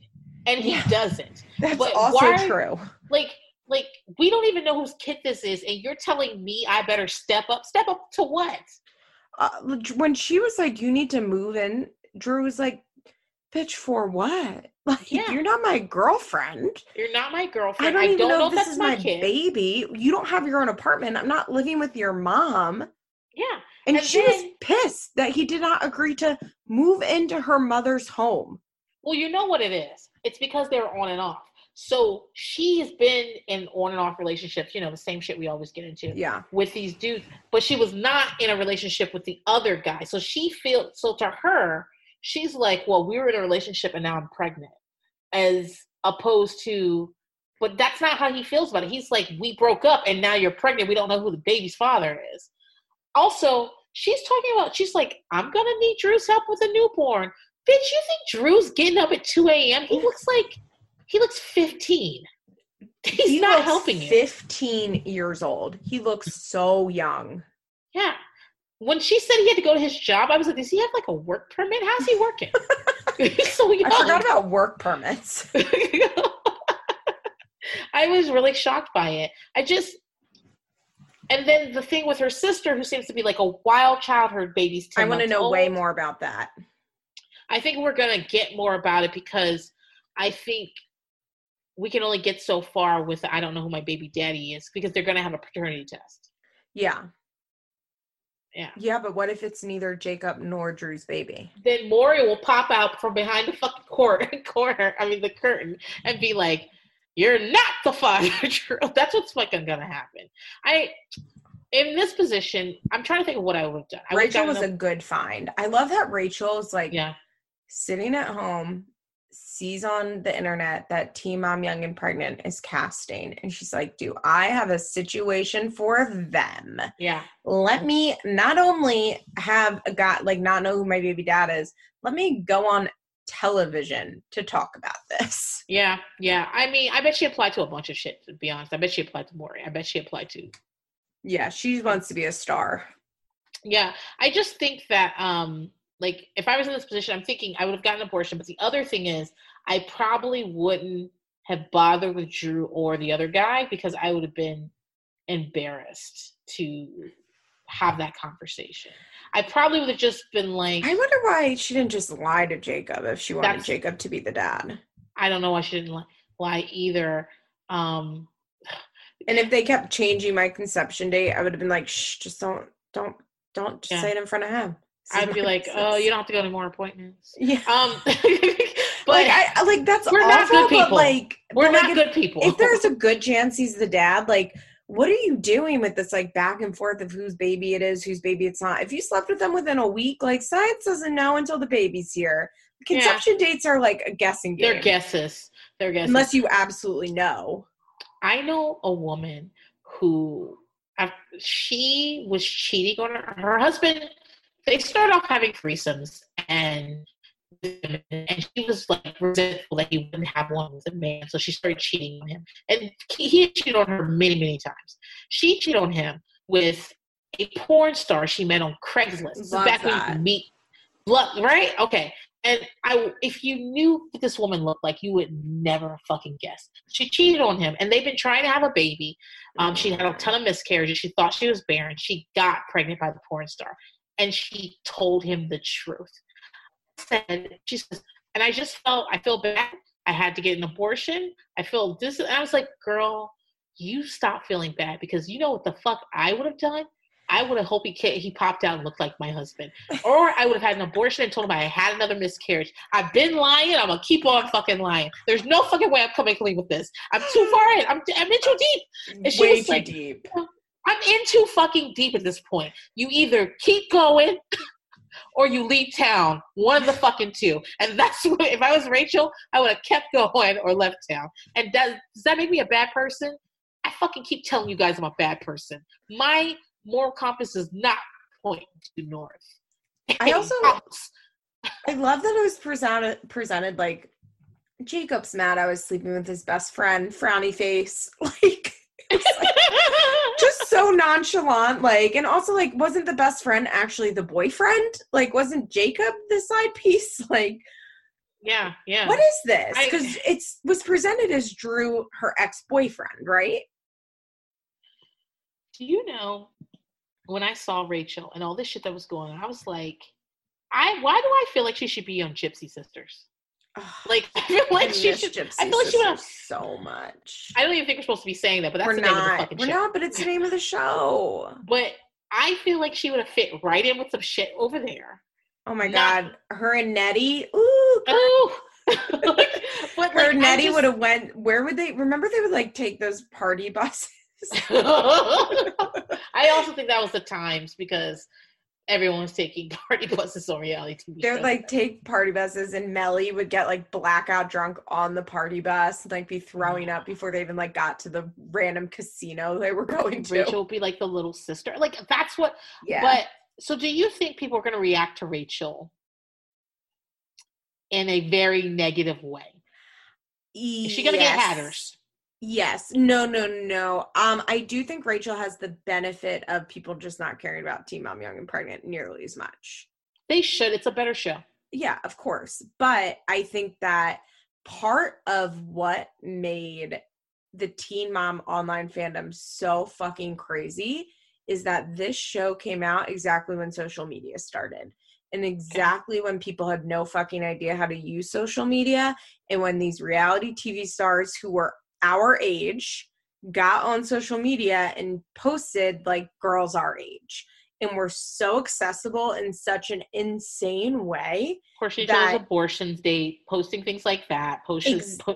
Yeah, exactly. I think the birth of social media and that happening at the same time, you know, like, because this show premiered like when Twitter came out, basically. Yeah. And when like people God. were first making like non-personal Facebook pages. So there could be like a Janelle Evans fan page. You know what I like when those things were still very new. And I think that lack of boundaries is what made the Teen Mom online fandom so strong. And I don't think that that exists for Teen Mom Young and Pregnant because there's just too much knowledge about social media and a way to use social media that I think that like the people who care about the Teen Mom OG and Teen Mom 2 girls are like, first of all, I think the reality is most of them are too old to like deeply care and get into the lives of the younger girls. Right, which is why you keep telling people you're not going to watch Unexpected. Me either. I am not interested in teen moms. I'm interested in these teen moms. Yeah, it's just the truth. And everybody keeps telling me Unexpected is better, and I'm sure it is. It probably is. It looks better. I'm not saying it's not. I'm not saying it's not better. Like, I've never made that case. But the reality is Janelle and I are the same age. Well, Janelle's like 2 years younger than me. Like, Amber and I are basically the same age. You know what I mean? I will watch Unexpected if it does a Vanderpump Rules type spin-in. Like, I'm watching Teen Mom for this podcast because I don't watch it anymore. And Unexpected just starts playing. And I can't find my remote, and I will absolutely watch it. Or you happen to be watching The Little Couple, and you just can't change the channel quick enough. I love The Little Couple. I know you do. Oh, my God. Please, guys, if you guys find out anything about The Little Couple, never tell Princess. Tell me. Jen Arnold is her hero. I just love them so much. That little baby, that Zoe is so cute. They're the cutest kids. And if I find out they're racist, they beat each other, or they beat those kids, I will die. This is the only thing Princess has left in this world. That and the Prophet. Don't tell me shit about the Prophet. I want to believe. Just let me believe, okay? But yeah, so I'm not watching Unexpected, just like I think a lot of these people feel that way about Teen Mom Young and Pregnant, which like I can understand to an extent. So I just don't think that I think that what made Teen Moms so fucking popular, especially like with people my age, is that they were our age. Like on TV, just like living their regular lives and being wild on social media. And I think that like a lot of like the biggest Teen Mom fandom hatters or whoever are now in their 30s and 40s and just not as interested in like the going-ons of a 21-year-old as they are as the people they've been following for 10 years. Right. It's like how I outgrew the Real World right after Vegas. I couldn't watch it anymore. I outgrew Bad Girls Club a few seasons before it was gone because I just didn't enjoy someone showing up with their bags and people just beating them. Like I just didn't get it anymore. We get it. You're gonna take water shots and tell the girls that you're all taking regular shots. Yeah, like every season. And it just got to one season where we were like, well, what are you fighting about? Wait, that girl just came here. She's like got her bag with her and you just jumped off the stairs and punched her in her face. Like she didn't even say hello yet. And I couldn't do it anymore. And so you're right. I do care about these, especially these kids. The kids, like I feel like I should join with you. I was right there. So I'm gonna ride this to the end. But no, I'm not gonna be getting on the Unexpected train. Yeah. And I'm on the Teen Mom Young and Pregnant train just because. This podcast. Yeah, because honestly, if this be watching it. Oh no, 100% I would not be watching it. But thank God for it because it actually makes my podcast a lot better. Right. And I think that I remember you saying I'm not watching it. I don't care about it. And I was on Facebook and like 7 minutes and you were like, wait, I like this. And I was like, see? And I'm sure I feel the same way about Unexpected. Absolutely. I feel, but first of all, too many seasons in. Oh, too many. It's too many seasons in. There's too much backstory. I don't have time to watch that. I'm rewatching The Bee in Apartment 23. I don't have time to watch new content. I knew you were going to bring this up. I have to because we need to talk about it. Guys. Okay. We're kind of done with Rachel, so we can talk about this. But one of my favorite shows of all time. I actually watched it when it was on air. Me too. I don't know why I decided to watch it. ABC at this time had a habit of naming shows terrible names. This is a terrible name. Cougar Town, which is a great show with a terrible name. Yeah. And then Don't Trust the Bee in Apartment 23. It's on Netflix. Maybe it's on Hulu now, but it's on one of those. It might even be on both. It's like literally 18 episodes. That's all they have. It's got Eric James Andre. Vanderbeek doing something that people do all the time now, but they were not doing at the time, being a version of himself. Yeah. It was very fun. It's so funny. Kristen Ritter is so good in it. Dreama Walker is so good in it. Eric Andre is so good in it. Who is not John Ritter's kid, by the way. I thought she was. She's not. She's not. So you know. It's so funny. It's so good. They made some missteps, okay? One, they want us to believe that June was her when she has the biggest eyes in the world, big tits, and like blonde hair. And don't you you're not going to pretend like that. And I know they're like, well, she's quirky and she had braces. There's no way. There's no fucking way. She looks like a Disney princess. Don't give me that she was some geek in high school. I don't fucking believe you. I just don't. The other misstep is, because I watched it live, on the very first episode, June talks about the fact that she went to Jesus camp and she had a rap song called Jesus is My N-Word. That's the line. On Netflix, they've taken it out. I don't think I remember that. I remember going, what the fuck is this? And then the second time I was like, they took it out. Oh, they figured it out. Even though it went through a million fucking eyes before it hit fucking prime time. They're like, nope. Turns out we can't say stuff like that. But it's the funniest show. It also has the happy endings issue in which they showed episodes out of order for some reason. I love happy endings. Yeah, but ABC was doing this at the time where they would film like a whole season and then just air the episodes in whatever order they felt like. So occasionally you'll be like, wait, what? This already happened. And then you realize they just like are out of order. The episode. I feel like what will happen is they would set the schedule and then they will preempt it for something else and then never and not fix it. They would just be like, oh, well, on week 22, we were going to show this episode. And so that's what we'll just tack this other one on the end. It was stupid. Maybe they were like, this episode's much funnier and we need you to get a funnier episode in. Maybe, or I don't know, but it's a good show. I never said what the synopsis is. Basically, a girl moves to New York and moves in with a roommate that she thinks is a really great person, but it turns out she's like a scammer, a demon, a slut.